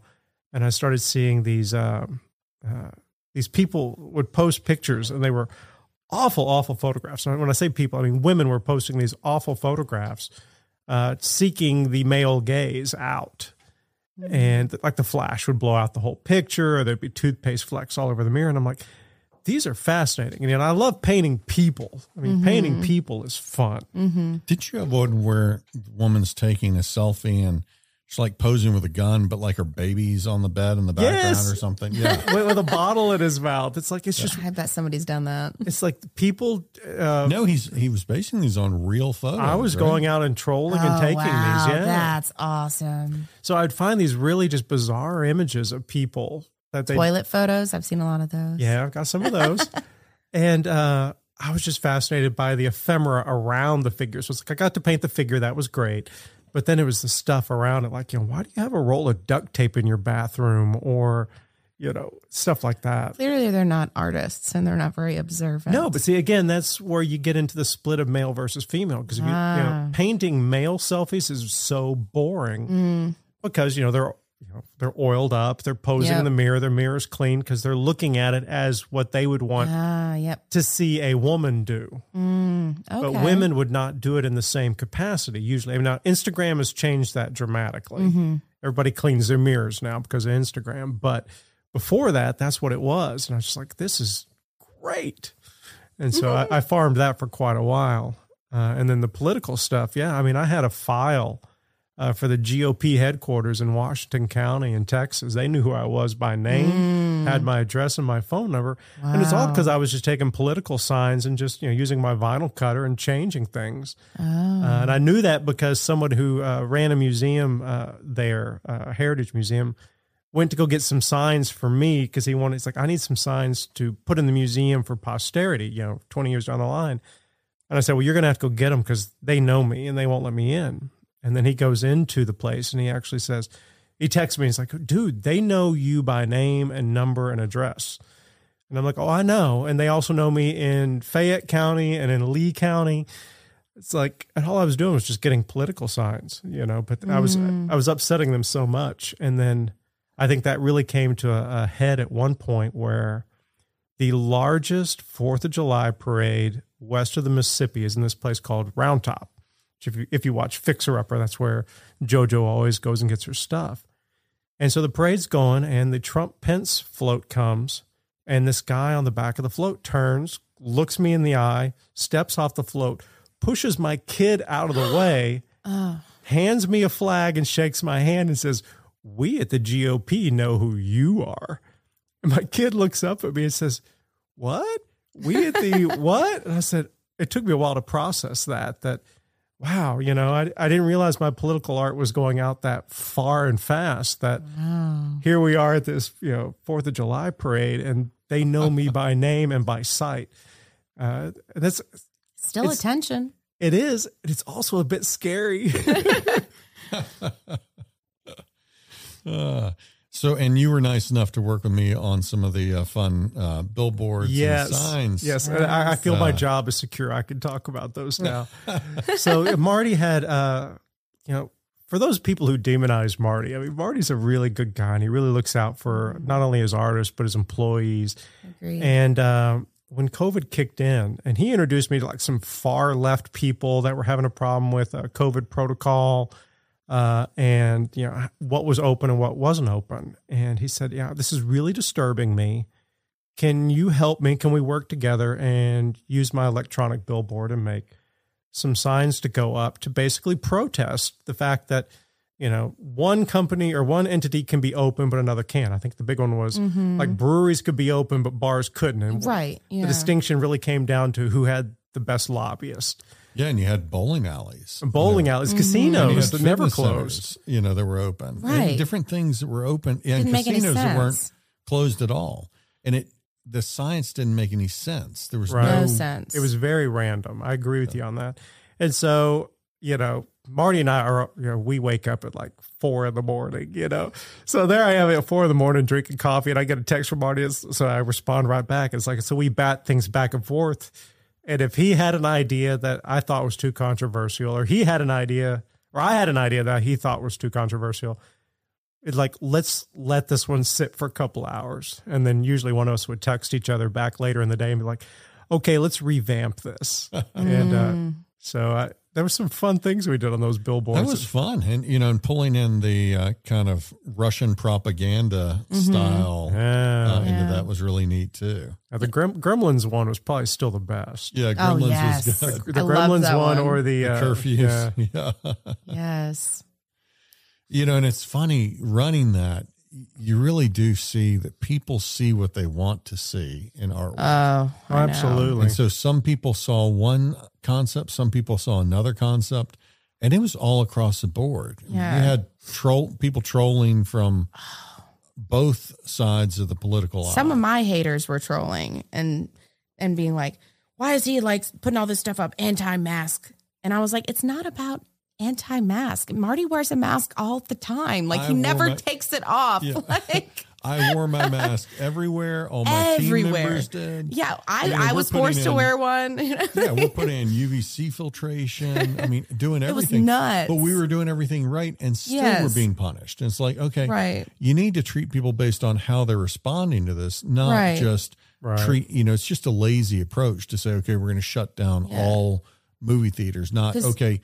You can reopen if you do bing, bing, bing, bing, bing, bing, bing. See, yeah, and you would have done all of those things. You actually didn't you go out of your way to like rebuild Red Cinema to like have less seating in there so that it would be more airy and comfortable for people? And then the city is like, well, no, we're letting you open to a certain level of capacity per what you already have there, and you're like, well, I already changed it. Yeah, we reduced seating counts already. Yeah, we had the UVC filtration, all these different things.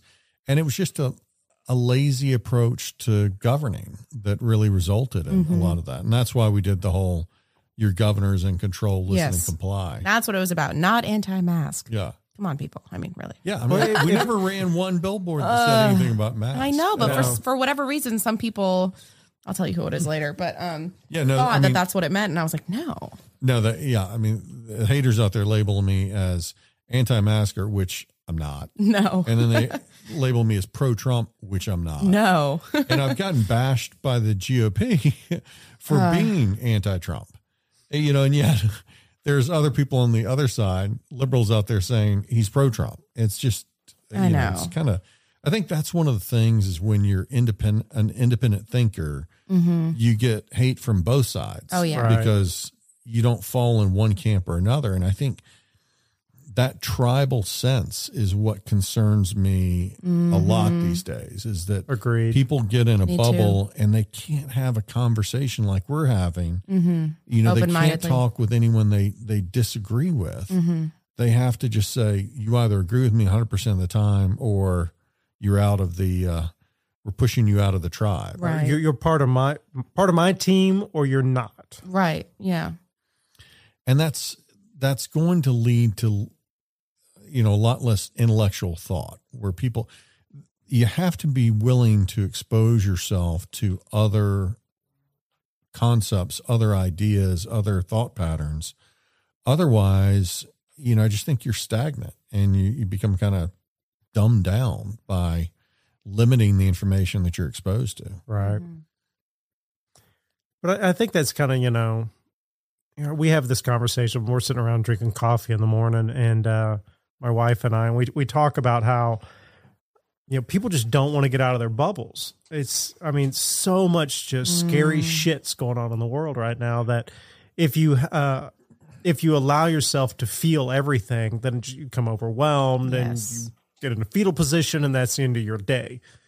And so there's only so much you can handle. And what's that guy from The Office, John Kras, I can't pronounce his name. Oh, Jim. gosh. Yeah, Jim. Jim from yeah. The Office, where he put out that, what was it, the Nice Network or something, where it was all just, I'm just going to give you happy news for the day, or somebody else was trying to put that out. And it's like, I appreciate that, you know, but there is just so much stuff that, you know, you need to be aware of. And it can be overwhelming. And so if I'm going to come out and try to shake or break your bubble, and you're like, I can't deal with that right now, I've got too much going on in my life, I can understand where that would be a very hard place to be. But, you know, obviously things are going on that are way beyond all of our controls, whether you're left, right, middle, or whatever. And so we have to get to that point of polite dialogue again, so that we can have these conversations to figure out, well, how do we fix this? Absolutely. You know, one of the things I've been trying to get people to think about is, you know, feeling brave enough to break outside those bubbles. Because I think some of the reason people don't is if they're in this bubble, let's say on Facebook, and there's a thread out there and somebody's bashing on one topic, and someone stops and says, hey, well, you know, maybe we should think about this, then they become the target of the mob. It's like the angry mob out there is against something, but then if you veer from that at all, you become a target of the angry mob. Oh, and Reddit's the worst. Oh, yeah. And Twitter. I'm about to give up on Twitter. Twitter is just full of mean people, I think.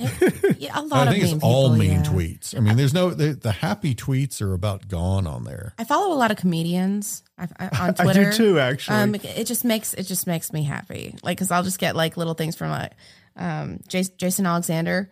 Like, he always has something funny to say, you know? But then I also follow like Leonardo DiCaprio, who's always talking about how the world is going to end, you know, because of global warming and things, you know, cause he's a huge, you know, environmental activist. But yeah, it's about who you follow. So maybe just unfollow some people, you know? So what would be some advice you'd have for people? Y'all are both comfortable being independent and not conforming with what other people expect you to do, and not just being in one little limited sphere where you're not open to other ideas. What advice would you have for someone that wants to become a maverick, that wants to be more independent and develop that approach? Know your shit. I mean, quite honestly, like if you got something to say, you need to research the hell out of it before you open your mouth. Because you're, like we just said, you know, everybody's going to attack you from every corner. I mean, that's what undergrad and graduate school taught me, was, you know, how people dogging on me 24/7 until I could defend myself, which I thought I was pretty good at before that. But it's whatever your craft is, you learn it and you live it, you master it. And then you have your good argument, you know, and you know when to back down, you know when to say, I disagree, you know when to say, I'm sorry, or I'm out of my element. You know, there's nothing wrong with that. Humility is a great thing. But I think deep down, the whole thing is, if you don't know what you're doing and you're going to engage in something that's controversial or on the edge or maverick behavior, then you're going to get a lot of pushback that may be uncomfortable. So really, for me, it's know your shit. Yeah. I agree with that. I think, you've got people that, and maybe that's why sometimes people feel more comfortable trolling or commenting online, because they can just Google something they don't know. Mm-hmm. But you put them, you put them in a room and they don't have that resource at hand. Right. And they're just live chatting with people. And it's interesting to see some people that are the keyboard cowboys out there, like we like to call them. Eric Mangan did a piece, painted a piece that's in the loft that has a keyboard cowboy element to it. But I think sometimes people feel emboldened when they're sitting there at their keyboard and they've got Google readily available, and then they post out there because they don't necessarily even know it. They know enough to refute maybe. They'll Google and see what someone said to refute. I don't even know if that's an accurate assessment or not. They'll just do it. So I agree with you. I think knowing your information and researching and learning and seeking to learn and being open to learning new things, even if they're from someone that you disagree with. And then you got to kind of vet and make sure that person really isn't just BSing you, that they know what they're talking about too. But gaining more knowledge is critical to being able to have more independent thoughts. Definitely be a lifetime learner. Jenna, what about you? Yeah. Well, I was thinking less along the lines of like the political standpoint, thing. Because when it comes to politics, I just keep my mouth shut. I listen. I don't really put much input of my own out there. I just don't, because I it's not that I don't care about it, but it's not like one of those top things for me. Paper bags or plastic bags, Jenna? Paper. Okay, then. I do say paper, but I will use plastic if that's all that's available. There you go. And I don't complain about it. I think sometimes on politics too, people are arguing over something where they're never going to change the other person's mind. Right. And so then you have to wonder, well, why have the argument? I mean, if you're not going to change the other person's mind, you're not going to change your mind. You're both not open to changing your minds. Okay, so the three of us are sitting in this room, we're having a conversation, and that's much different than being on social media, because on social media, most of the people are non-participating people. They just watch. Right. Yeah. And so a friend of mine who's part of a large group back in Texas on Facebook as one of their moderators, he came to me one time and said, why are we doing this? And I said, well, the people we're debating, we're never going to change their mind, but there are plenty of people out there who want more information that just don't know how to ask for it or feel comfortable engaging. I mean, we can take this right back to street art. If we start putting stuff out there that's more engaging and not just flowers and butterflies and stuff like that, then those people who are just on the sidelines watching and paying attention, then they get that opportunity to get that input and go home and hopefully mull it over and come up with an opinion. Yeah, starts a conversation, that sort of thing. For me, I like listening. I like listening to different people's opinions and just kind of like taking it all in. At this point in my life, I've realized that people are who they are, and you can't change who they are. So why fight somebody to believe something that you believe? True. If they're not from your same background, they could have a completely different background from you. They could have a similar background from you and still have a different belief, but I accept people for who they are, even if they're complete shitheads and I don't like them. I accept them for who they are and I move on with my life, because I'm like, there's nothing I can do to change the shithead that you are. I don't know. I think I just read something the other day, and of course I'm horribly paraphrasing this. It goes back to basically Saint Jerome, where he basically said, when you and I'm again horribly paraphrasing here, like you come across somebody that just the mere sight of them makes you vomit. Like everything about them upsets you, and everything about your being, that's the person you should make as your friend. Okay. That's the right thing to do. Yeah. All right. I see that. Doug, I'm curious to know like your ultimate artistic goals. I don't know. I'm pretty fluid right now. COVID, if nothing, has proved that the plans that I had before need to be altered and altered almost daily. So I think my whole being is about communication. And so, I definitely would like to get more artwork spread out through the state and outside of the state, just to get that communication component going a little bit more strongly now that I'm East Coast instead of, Texas. I know that, again, I've got good genes, but, maybe 10, 20 more years of, public, street art still in me, hopefully more. Absolutely. But it would be nice to have that little bit more stability as far as, the easel paintings go, or just, making any kind of art that, communicates. So I guess my goal is, now that the world's starting to open up, is just spreading out throughout the state and even out of the state, whether it's, again, street art, or whether it's gallery, or whether it's just shaking hands with people. I miss shaking hands. Oh, yeah. Yeah, it's weird. Like, I meet clients now, and, it's like, I'm not really sure if they want to shake, but a lot of them will shake my hand now. But for a while there, like, for a year or two, it was like, do I try to shake their hand? Do I wave at them awkwardly? Do I, fist bump, Well, so what about you? I mean, now you're, seems most of your career is street art, but are you going back to the easel anytime soon? Or? Well, 32 years old right now, still kind of figuring stuff out, I guess, but I just see this huge opportunity. And another reason why I wanted to get into street art is I just saw this huge opportunity in traveling with it. I really want to expand my business and travel the world and paint beautiful pieces all over the world. Like, that's really my goal. That is really one of the more appealing parts about street art, is being able to just travel. Yeah. I mean, granted, you get there and it's like, you don't really get to experience it too much unless you've got, unless you've scheduled it that way. There are people from other countries that follow me, and I would love to eventually go paint in Thailand, or, go out to Greece, or some, all these different cool places that I've always wanted to travel. There's just so much opportunity there. You could, a friend of mine one time gave me this idea, and he's like, well, here's an entrepreneur kind of idea for you. He's like, say you want to go paint in Bali. He's like, call up their airport, tell them that you are willing to paint them a mural for free at their airport if they just give you the airfare. Like that. I mean, that's a sick deal. They would think it's a sick deal for them. Right. So it's like making little trade-offs, and just to get there. Then when you're there, you show people who you are, they see your work. You can go to different places and just put your name out there.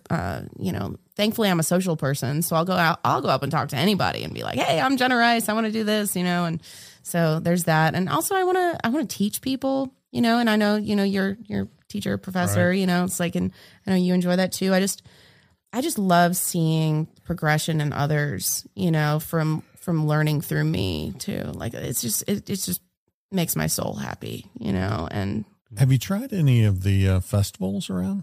I haven't. And applying for them? That might be a great chance for you to travel and paint. Oh, yeah. And let some people see your work. Yeah, certain musicians, actually, certain bands and things, they follow me on Instagram. This one group called Hippie Sabotage, I love them. They're really big, and they travel all over the world. And I was using their music in a lot of my Instagram reels, including the one here, I believe. And so they actually started following me, and I was like, oh, this is really cool. I was like, maybe this is an opportunity for me to reach out to them and maybe paint something during one of their shows, so that's a really good idea, reaching out to some festivals. Because as I said before, I've only been to one music festival. We were talking about that earlier. Or just some around the country too, because I think what's neat when you meet, so you can do that to travel somewhere else, but then meeting artists from different cities, including a lot of the ones that have come here, then you have a connection. When you go to that town, right? You've got somebody that is an artist there that can help you connect with, the local resources, tell you where the craft shops to go to are, tell you what the rules are and who might be looking for someone to paint. That's another thing I love about the street art scene is the networking aspect. You get to meet so many cool artists that do so many different kinds of art, and we all kind of come together and we all get along. We all understand each other, even though we do different kinds of art. And, we may believe different things, but we just understand each other because we're artists. and that's it. And, you know, we appreciate each other because we're artists. And I think that's beautiful. You know, it's like math. It's like the universal language. Now, where in the world, so if someone wanted to see more of your artwork outside of Greensboro or Eden, where would they see some existing pieces? Well, I have a couple pieces in Indiana.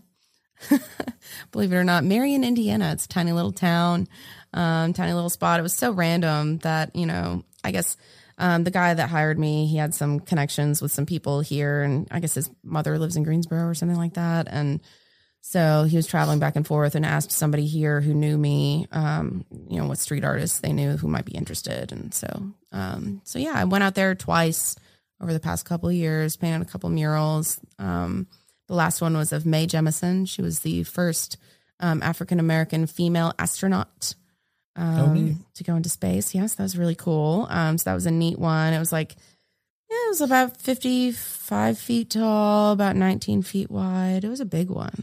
Yeah, it was fun though. And it just the experience of traveling and, you know, stopping in Ohio and Kansas and just stopping in all these different places. And it was really cool, you know. That was cool. Doug, how about for your work? Well, I mean, obviously the murals that we've talked about here, but if you want to go and ask, I have pieces at the Museum of Fine Arts in Houston.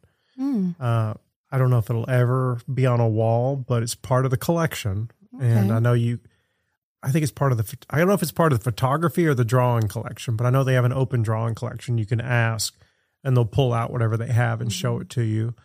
I had big collectors in Thailand years ago. I don't know how, I think they've got like 8 pieces. And then of course, all throughout Texas. And then my brother's partner is the director, or one of the directors, I guess. I don't know if he's the director of the Cheech Marin Center out in California. And I know they've got a lot of, you know, not the Cheech Marin, but, you know, Todd Wingate has a lot of my artwork, as does my brother.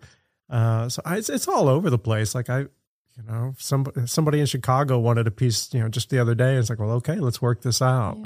So it's a lot of private collections, but the MFA would be the only public one. And then, of course, my gallery, unfortunately, is closing down in Greenville. But another gallery is talking about picking me up in Houston. So cool. Nice. Once that happens, I'll let you know. Yeah. Have either of y'all painted in Wynwood? No. I visited Wynwood and I traveled around a little bit. I didn't take the full experience in last time I was down there. I was distracted doing other things and then, you know, just being in Miami. And I also painted a mural at a middle school in Miami. That. Yeah. So I have a painting that I did there. And of course, knowing me and Marty, you know this, I choose the most difficult thing that I could possibly do in a very short amount of time and just testing myself to see if I can do it. And of course, I take forever to do it. But I did finish it. I feel like I abandoned it almost, but I feel like I abandoned everything. Nothing's ever complete. It's always abandoned. True. In my mind. It's never perfect enough, right. You know? But yeah, I spent more time painting than I did really exploring Wynwood. But I think my goal is, if not this year, which hopefully this year, I'm trying to get a wall in Wynwood. I'm trying. I would love that. I would love that. So if you know anybody, Marty, let me know. You know, it's interesting. It really felt like it was pretty spread out this year. You know, they went into downtown a lot more, a lot in Wynwood, and then they've been doing a lot of the schools all around as well. But they had a whole section over on the west side of Wynwood, on kind of northwest part of Wynwood, that was a huge group of female artists, probably 20 or so female artists painting out there together, which was kind of a neat deal. And then downtown, they had a whole variety. Brian had a big wall down there. And so I was just kind of exploring around. It was nice not to have to worry about it being my wall or my lift or right. or Oh yeah, organizing I bet something. that must have been a breeze for you. Yes. You're usually the one having to control all the things, and here I am calling you 3 times a day. I broke the lift again. Yeah, it was fun. So I brought my drone around, and that was neat to fly that around some and capture some photos for people.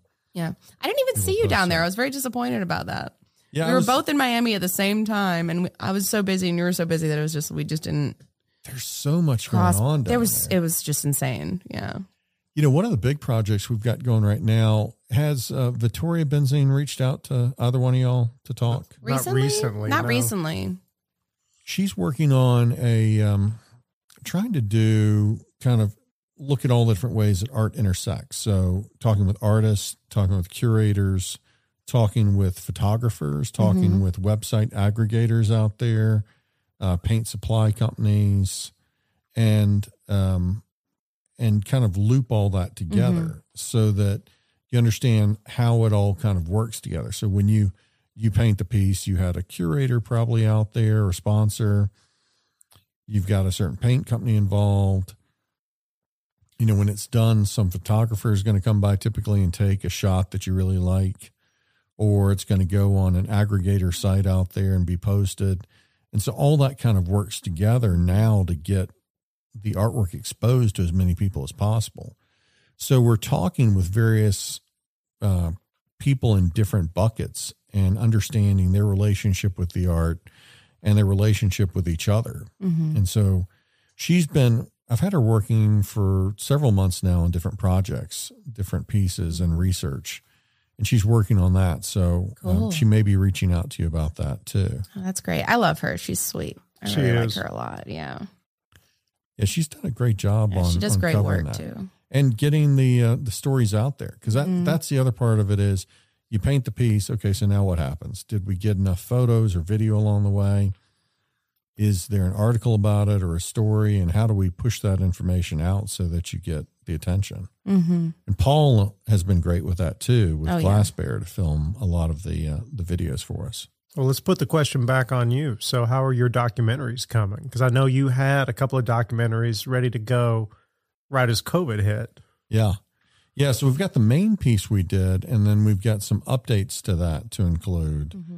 And I did the TED Talk, and we've just finished the final edit of that. So that should get posted soon. Yay, I want to see it. Yeah, it's going to be neat. Well, I was going to ask you about that actually after this. I was going to be like, so the TED Talk. I've got the draft one, the latest draft that's probably going to be the final. Oh, cool.